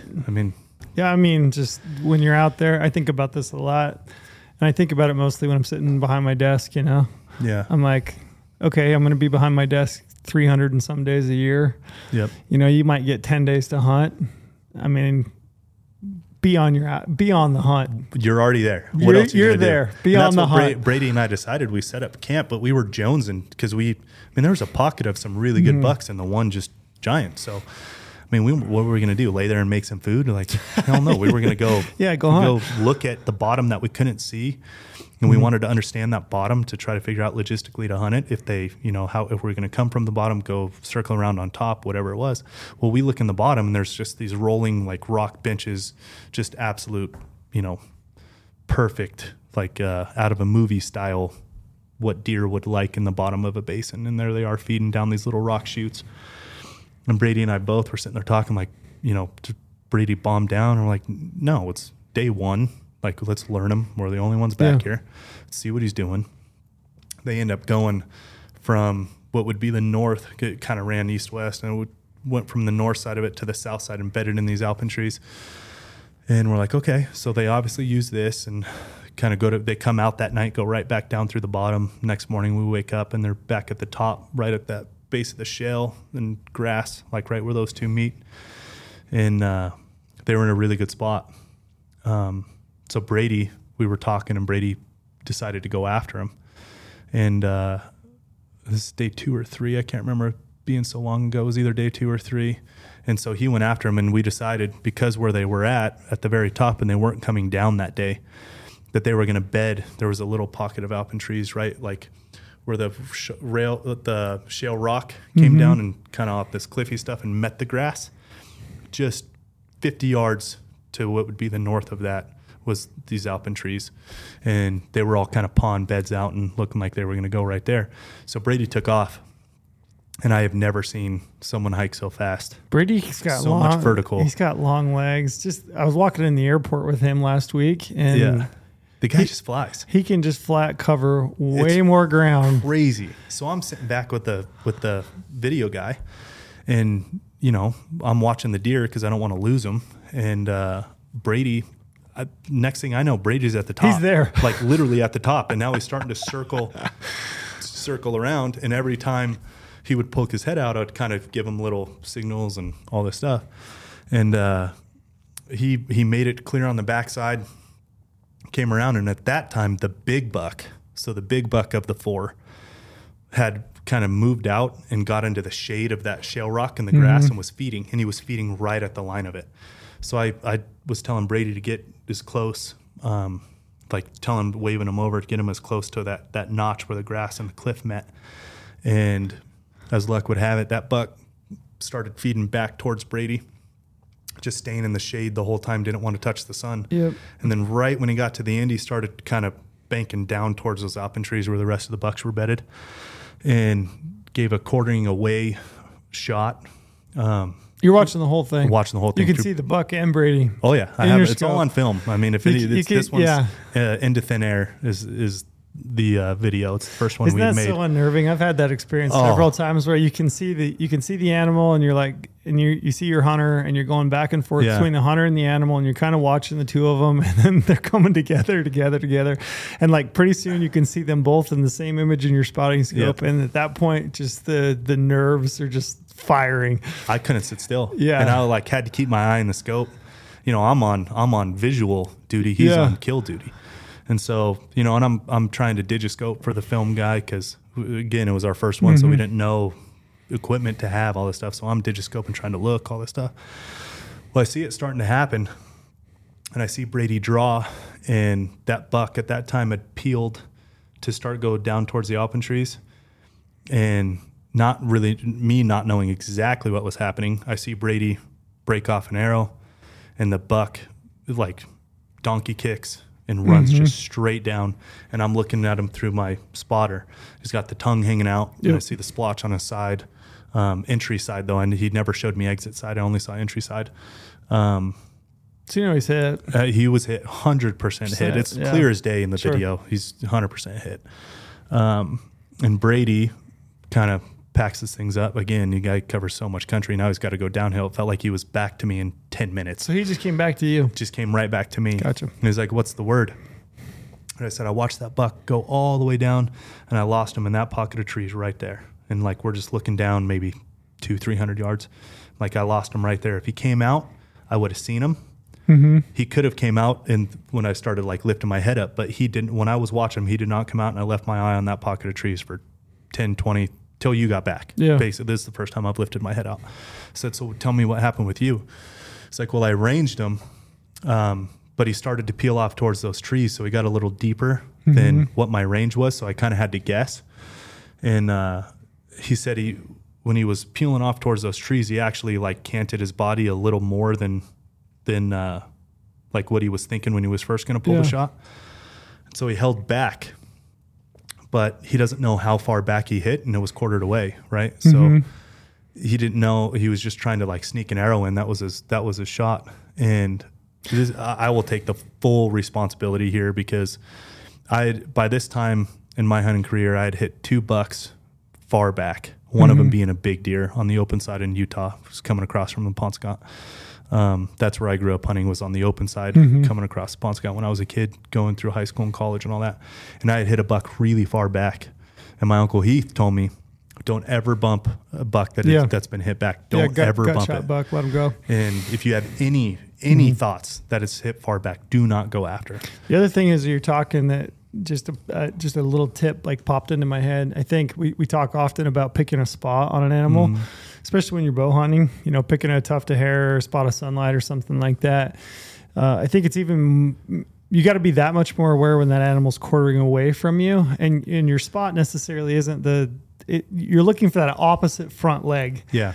So you're aiming for opposite front leg is like your true north, if you will, as far as picking a spot. And I feel bad telling the story without Brady here, because I would get his like in the moment reaction too. But it was 100% was on me, and I told Brady wanted to go look, and I'm like, dude, I recovered 2 bucks not going after him, and I've lost one, which was my cousin that hit it when I was in high school, hit one far back, and we went after it immediately. And that's when my uncle started telling us, don't ever. Yeah, and I think you're right. Yeah, I think it's sound advice. It still holds true today. I was so certain in my mind, like, Brady, we're not going. Yeah, gut shot buck, you wait. Yeah, and Brady's like, I don't think it was that bad of a gut shot. Like, not true, maybe liver, all this. I'm like, man, okay, well, 2 years ago I shot mine in the liver, and it had like just died the next morning when I got on it. If I would have pushed it, I would have never found him. And I had that in my mind, that big buck I killed coming off Penobscot to the open side. And we found that deer 100 yards from where I last saw him. That was what was in my mind. But as luck would have it, of course, a massive rainstorm rolls in. Like, massive rainstorm, and that's all in the film, obviously. And I started getting really nervous that night. I'm like, oh shit, here we go. Like, oh, that's awful. Like, I knew he was bleeding. How much? Who knows? But like, it just kind of puts another thing in your head of like, okay, it's going to change the landscape. Just makes it that much harder. Yeah. We wake up the next morning, and I was extremely confident we were going to go find this buck, and we start going down into that last piece. I lost him. Found a bed. I'm not find blood. No blood because of the water. Yeah. Like, everything was just so soaked. But man, it smelled. Like a sick deer. You know what I mean? Like, it smelled like a deer. Good shot. And it smelled like a sick deer. Sure. And I'm like, okay, I'm not. Did you ever find the arrow? No, never found the arrow. Brady looked for it that day before the rains. Before he had gotten to me, he kind of just peeled off right through where that buck ran, and he kind of took the same path to me before he got too close to it and pulled off to me, and never found it. And then we never found it in there either. But we're looking, and now I'm starting to like, okay, what the hell's going on? This is the worst feeling. And I sat down, and next thing I know, a bear comes through. Oh, no. And I didn't have a bear tag. So a bear comes Big walking. Bear? No. Just a bear. Just, Yeah. I would have shot it. Yeah. But not one you would think would just absolutely tear up a wounded deer. And then that messes with you. Yeah. So then I'm like, you're like, why is that bear shit. here? And then I didn't have a bear tag either. Yeah. So I'm kind of pissed off about that. I really hadn't lost hope yet. Well, then Brady just starts covering ground. I start covering ground. We can't find anything. We just keep coming back to this bed. And I'm not a professional hunter by any means. I had been on a couple deer, but like not a ton to know is that truly a sick deer bed, or what is that we're smelling? Yeah. Like, what is it? Now, all I could think of is it has to be him, because this is right on the line he was in. None of these other deer are down in here. Like, we're down in here last night. Like, we watched them go back up and over the other side. Like, it made sense that would be him. You got up that morning and glassed? A little bit, yeah. And then did you see any other deer? Like at the very top, they went over the side, and then we found another like really cool 3-point that was kind of like up on this other side, but deer down on the bottom. But not that buck? No, nothing. Yeah. And went down in there, and we spent, holy shit, we spent 4 or 5 days and just could not turn anything up. It's like the deer never existed, literally, like it never existed. We even went all the way clear down into the willows and the ponds, like the moose ponds down on the bottom, and nothing. I don't know. We're kind of grasping at straws at that point when you're whacking through willows trying to find a dead deer, just to smell anything, and pulled back up. Never found it. Any ideas on where do you think it was truly a back hit? Do you think he was hit back? I wasn't there, and the buck never showed me the exit side. Yeah. I don't know. He had his tongue hanging out, and he had a splotch on. I don't know how quartered he was, because I wasn't there. Sure. It looks in the film fairly quartered, but that's. But it wasn't. It all changes. It wasn't like leg, neck. No, definitely not leg. Okay. Because the splotch I saw on entry side definitely body was back, but then he was telling me how quartered he was. And I'm like, oh, makes sense, yeah. And it's just one of those things where like it feels like that deer never existed ever. Like it was just gone. It was gone forever. Into thin air. Into thin air. Which is exactly why we call it that. And Brady does so much. Like, he talks about it a lot.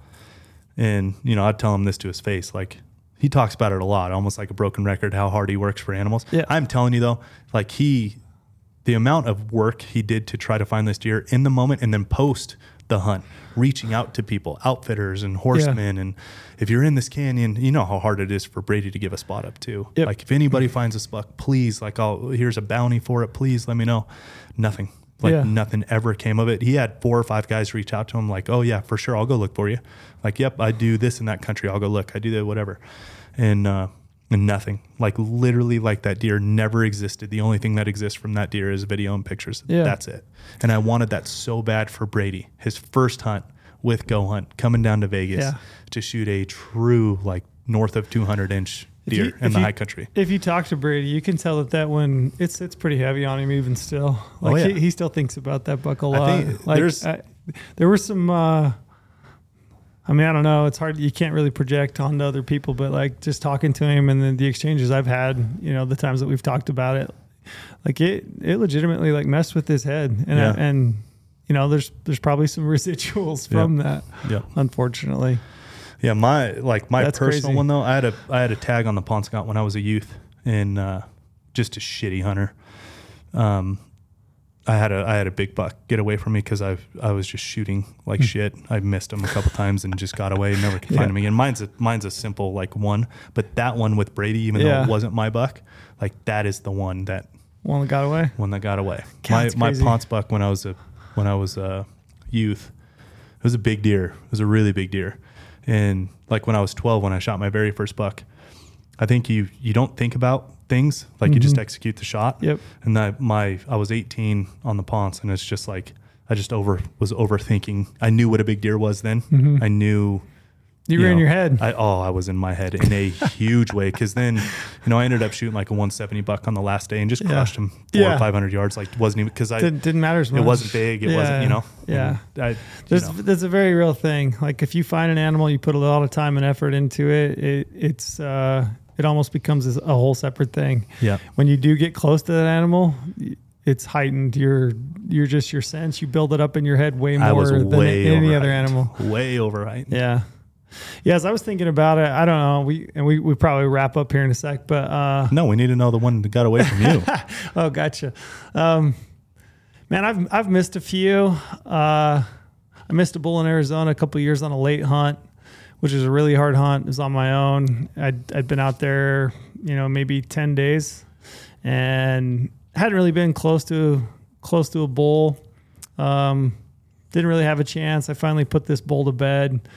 He was a 6x7, probably like a 310 kind of bull. Nice bull, good 6. That had been 6x7 that I'd been really pumped to have, and I played him perfectly. Bedded on this little knoll, and he fed up this little drainage, came right to me. And I executed a great shot. I just made an error in range, and I executed probably one of the best shots I've ever executed. What happened with the range? Ranging something behind him or in front of him? No, so I think what had happened is I'd been sitting there in the sun, and I finally kind of inched my way up and over and kind of beside this big juniper in the shade. And I think what happened is my rangefinder, it's a Leica rangefinder, so it's got the angle compensation, but you have to wait just like a split second after it gives you the true range to give you the compensator, and it was a downhill shot. I think I shot him for 65 yards, and I think it was a pretty steep cut.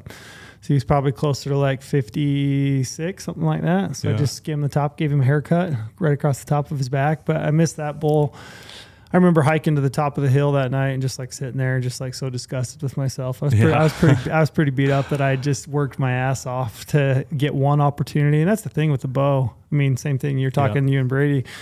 Thing with the bow and arrow, you might hunt 10 days and have one chance, and that might be it. And if you can't execute in that moment, it's pretty disheartening, like kind of gut you. But I don't know. There was one antelope hunt. I had a New Mexico antelope tag, and I had this buck called Waldo that I liked. He was probably Where's Waldo? Where's Waldo? That's it. Because every day I was like, where can I find this buck Waldo? And he had 14 does. Ooh. And I hunted him. Living right. Yeah. Stud. Yeah, he had all the does. But I hunted him the entire hunt every day. And every morning it was like, all right, where's Waldo? We got to find Waldo. I had my dad with me. But I don't remember how many stocks I put on Waldo. It had to have been 15. That's why I love antelope. Yeah. It had to have been 15 stocks on Waldo. And 3 different times I was within 60 yards of that buck. And all 3 times he or his does busted me trying to draw my bow. And I wanted that buck really bad because he was just so heavy. Yeah. And I love antelope. It's the best. I've gotten to just... That's why I love antelope. You can put that many stalks on one. Yeah, Lorenzo's Antelope Wall. If you guys are ever... if you come to the showroom here, you should... No, I won't throw that out there. I was going to say people should make a special request to see your antelope I'm wall. all for it. Lorenzo's Antelope Wall is something to behold, so I love it out. But yeah, I couldn't kill Waldo. All 3 times I got busted trying to draw on that buck. It was so frustrating because like I could get within range. I'm like 55 yards. One time I was 42 yards. One time I was like 63 yards. All 3 times, either on my belly or flat on my back, because it's just prairie country. And just so many eyes, antelope, they just pick up every tiny bit of movement, Mm-hmm. It was just so frustrating to be that close. And again, it goes back to that thing, like when you build it up in your head, like this is the animal that I really want. Yeah. I've driven all this way, I put all this time and effort, like I really want this animal. And then to not be able to even like get to full draw and execute a shot, it was rough. But you learn about yourself. Yeah. I got one like that in New Mexico as well. Antelope? But a little different. That's why it's not necessarily the one, the one that got away, like that Ponce buck for me, because I still have. He was all palmated. Called him. He looked like a moose buck.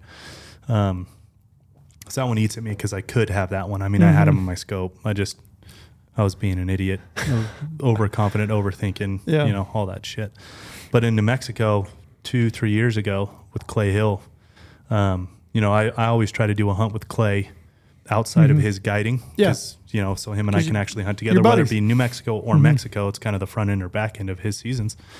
And so we went to New Mexico, and we're hunting, seeing a lot of good bucks, nothing great. I ended up killing a decent buck anyways, but good bucks, high 70s, but nothing crazy. Well, there was a buck on the private that would hang right on the fence line to the open where we were. And I hunted that buck every single day. I wasn't even thinking about shooting some, because I told Clay, I'm like, man, that's it for me. Him. Like that's him. And he's gonna. They're rutting. God, there's so many of them. And he never had does. He never had does. And I'm like, that's him. We hunted for this 5-day hunt, and I'm like, this is literally first scouting night before the first day. We find this buck. I'm like, he has no does with him. Tons of does on our side. None.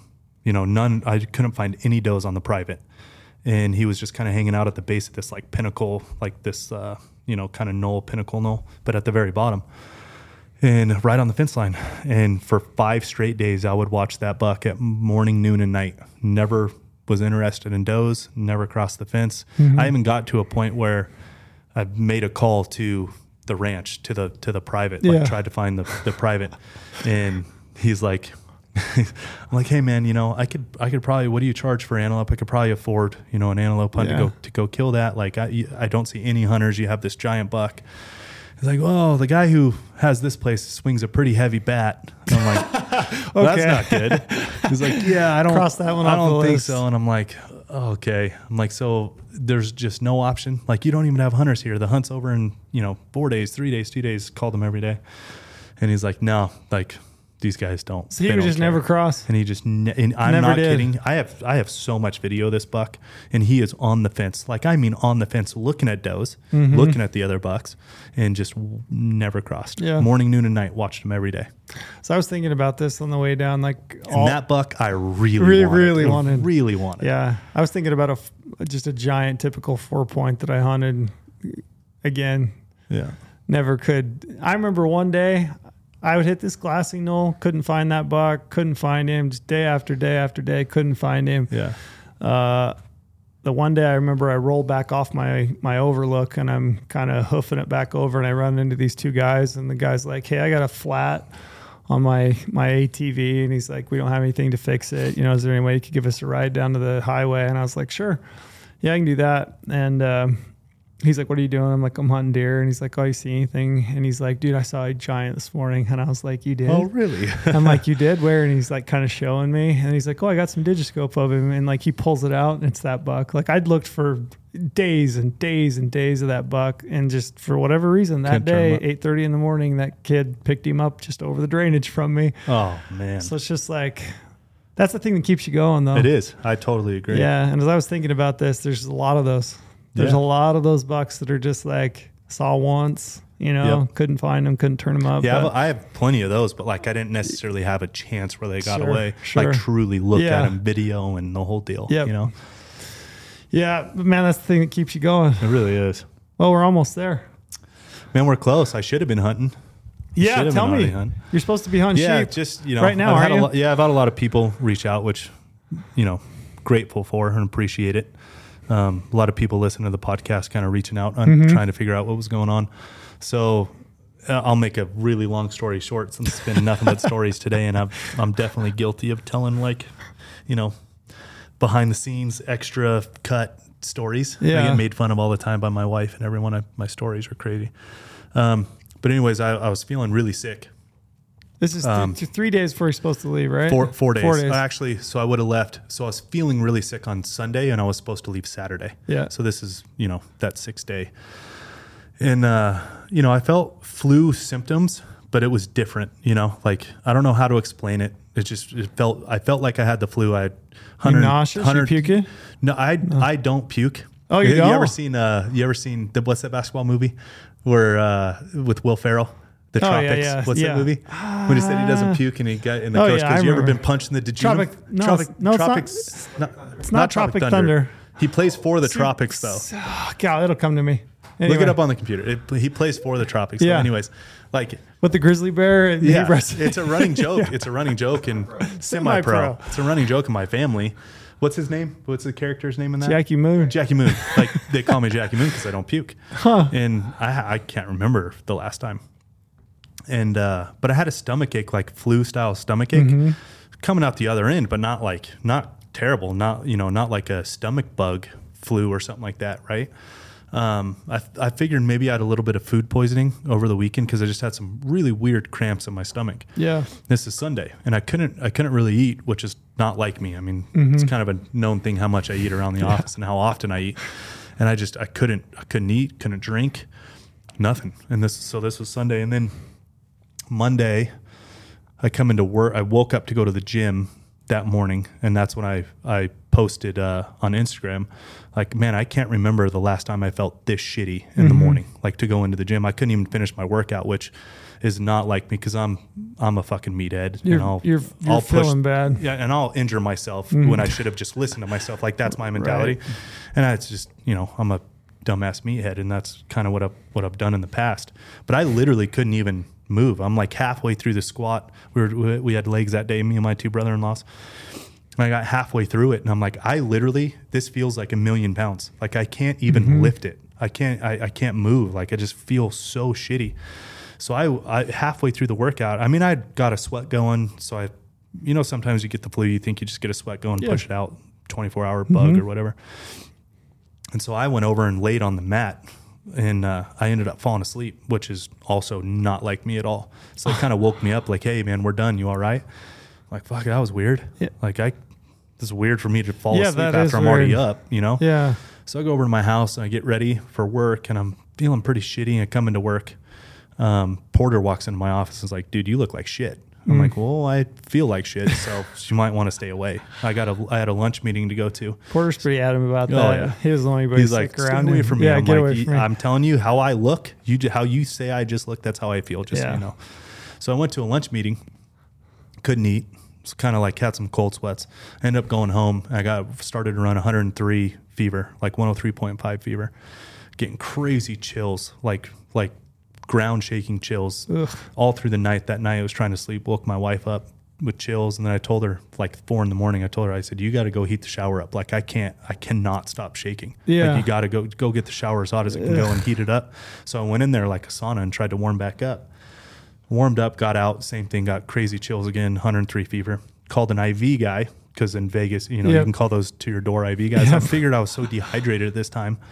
So he came over, he's like, man, your symptoms are pretty violent. Like if this doesn't work, you promise me you're going to the hospital. You're not going to call us back. I'm like, I mean, I got to go sheep hunting. I got work. He goes, I'm telling you, if you tell me you're not going to the hospital, I'm not doing this. I'm like, all right, fine. So he gives me this huge shot of IV monoclonal antibodies and Myers cocktails and all the B vitamins to try to flush everything out. Some stomach, some like nausea medicine. All kinds of stuff. In 20 minutes, I felt like decent. I wouldn't even say good, but like decent. Better. And then it came right back 20 minutes later. Like I'm cold, hot, sweaty, fever, the whole thing. I'm like, all right. I was so sick, I couldn't drive. Like I couldn't look up. I was like real hunched over and I couldn't look up. I got a really bad headache. So I told my mother-in-law, I'm like, hey, can you drive me to the hospital? She said, yeah, no problem. Drives me to the hospital. It's a hard call to make as a dude. Yeah, it is. I haven't been to the hospital in ages. It's really tough. And what was motivating me though was I was leaving for a sheep hunt. This is now Tuesday, so now in 4 days I'm leaving for a sheep hunt. If you're not leaving for a sheep hunt, so you write that out for another week probably. Because I have a very good contact at she runs the hospital. She's CEO of the hospital, so I can text her and like get some favors. You know what I mean? So I told her, I'm like, hey, I'm coming in. Like, I just need some intravenous drugs, run some tests on me. Like, I have to know what's going on because I leave in 4 days. I got to shoot my bow, like running through all this stuff, right? And that's all that's on my head is like, I don't want to lose. I don't want to go into this hunt weak. I got to get better. So just, hook me up. She's like, all right, come in. I'll get you in the ER and we'll flush you out and all this stuff. So the doctor comes in and looks at me. Yeah, I've had 2 other people come in, really shitty symptoms, yada, whatever. I wasn't feeling any better, though, when they gave me the intravenous drugs. Nothing. And the doctor kept pushing on my stomach. And he's like, does that hurt? I said, yeah. I mean, it doesn't feel good, but it's not like sending me. And I'm kind of getting frustrated at this point because I feel like you feel like they're not listening to you. Like, hey, I'm telling you it's the flu, but I've had the flu a lot. This doesn't feel like the flu kind of thing. But I'm also not the best communicator either. So I'm just kind of like, hey, I need to go on the sheep hunt. Like, give me some shit, more saying that than anything else. Yeah. Well, next thing I know, they take me to the CT scan to take pictures of my stomach. Well, the scan comes back and, my contact at the hospital texts me and goes, hey, it's not good. You're not going anywhere. I'm like, oh man, well, what the fuck does that mean? Right. Yeah. So then the doctor shows up, and then the ER doctor, all these doctors start showing up. Do you have any history of blood clots? Any history of this? I'm like, no, not that I know of. What is going on? We think you have a blood clot in your artery to your intestines, and your intestines are losing blood flow, so they're dying. And that's like very dangerous, right? Like go septic, the whole thing. And there's only one way to know. We got to go in your stomach. You either have it or you don't, but like this isn't something to mess around with. So you're going into surgery. So the surgeons tell me the surgeon's on his way. You need to take off, get on the surgeon gown. Like we're wheeling you into surgery right now. Call my wife. I'm like, hey, I'm going into emergency surgery. Like, I don't know what's going on. I thought I was coming here, thought I was going for drugs, right? Like just to flush it out for the sheep hunt. Next thing I know, I'm going into surgery, potentially coming out with colostomy bag and all kinds of stuff to let my guts like heal again from this blood clot. Yeah. And I'm asking him, like, how does this happen? I am healthy. I don't eat bad. I'm healthy. Yeah. I don't know. It's, it's really rare, but every so often, like your heart will just throw off like a little flake of muscle or something. And maybe it just got caught right there in the artery. So I'm getting pissed. None of it's making sense to me, but I am in pain and it's not going away. So they are making a little bit of sense. Mm-hmm. I go to the surgery room. Doctor meets me. Do you have any questions? I'm like, what is going on? Like that literally my only question is what the hell is going on? He's like, I don't know, but your scans are not good. And I'm only going to know if we go in there. Yeah. They go in there. What happened was I got appendicitis, but I had a rare presentation of it. I'm not a doctor by any means. I'm just telling you what they said, where my appendix started to like disease and it like retracted behind my intestines. So it like pulled back behind, and that was the pain, that weird pain I was having. Yeah. And I had appendicitis. So you hear people's appendix rupturing. So mine didn't rupture. Mine was leaking. Okay. So it was like slow leaking. A slow. Yeah. A rupture would have been, everyone would have known, but like the presentation of mine, it had retracted behind my intestines, which is why it looked so crazy. And it ended up being appendicitis. So they do surgery. So I should have just a little tiny thing right here and potentially still be going sheep hunting. But no, I woke up with 11 staples and the recovery, like I've never had surgery on my stomach, like on guts and stomach. And this shit is not fun.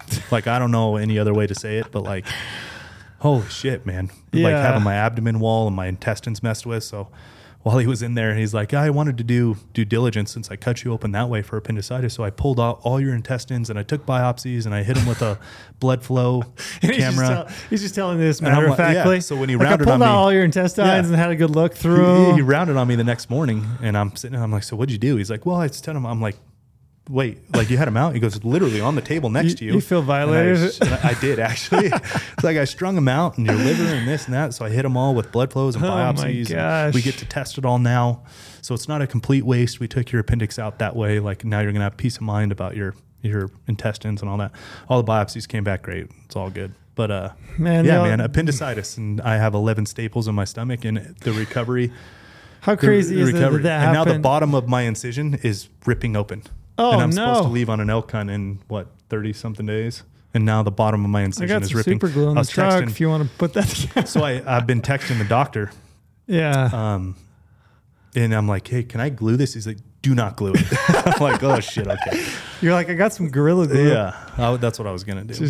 So anyways, now I got to figure out why the hell this incision is ripping. Well, we're glad you're okay, man. And like, and me too. I mean, it's like I told you earlier, it's just crazy because I mean, the alternative is that happens 3 or 4 days later, and you're on a horse 8 hours into 8 hours into the backcountry. I mean, the alternative is I was sick scary. though. I was really sick. Yeah. Well, we're glad you're feeling better. Thanks, man. Hopefully, I appreciate it. A bunch of people were reaching out, so I wanted to give the full story. Hopefully, you get on a sheep hunt. That's what everyone was asking. Like, oh man, so you have to reschedule the sheep hunt? Mm-hmm. Yeah, I got a call. I got a call with the outfit this afternoon to try to figure out what to do. Yeah. So we'll see what happens. Yeah, it just goes to show you, man. You never know. You're healthy. You're in shape. Man, you eat well. Take good care of yourself. You just never know. I was in such good shape. You just don't know what's going to happen. So. No, I had no idea. I mean, that literally talk about out of left field. Like that was nuts. Man. Well, we're glad you're good. Yeah, appreciate it. Yeah. Well, we'll wrap this one up. We're probably, how often are we, 2 hours? God, I didn't think we could talk that long, just you and I. Oh, I did. You did? Oh, yeah. You knew this would be a long one? Yeah. I knew we could talk. Well, and like I said, my storytelling gets a little long-minded. Mine too. No, I think it was good, man. I appreciate you. I just wanted to do this one. I thought it'd be fun. And I agree. I think totally in my head, I had kind of an idea, and then it exceeded my own expectations. Yeah. It's always good when it does that. So hopefully people, you got excited. And like I said, we're glad that you're feeling good. So we appreciate it. Yeah, we'll look forward to the next one.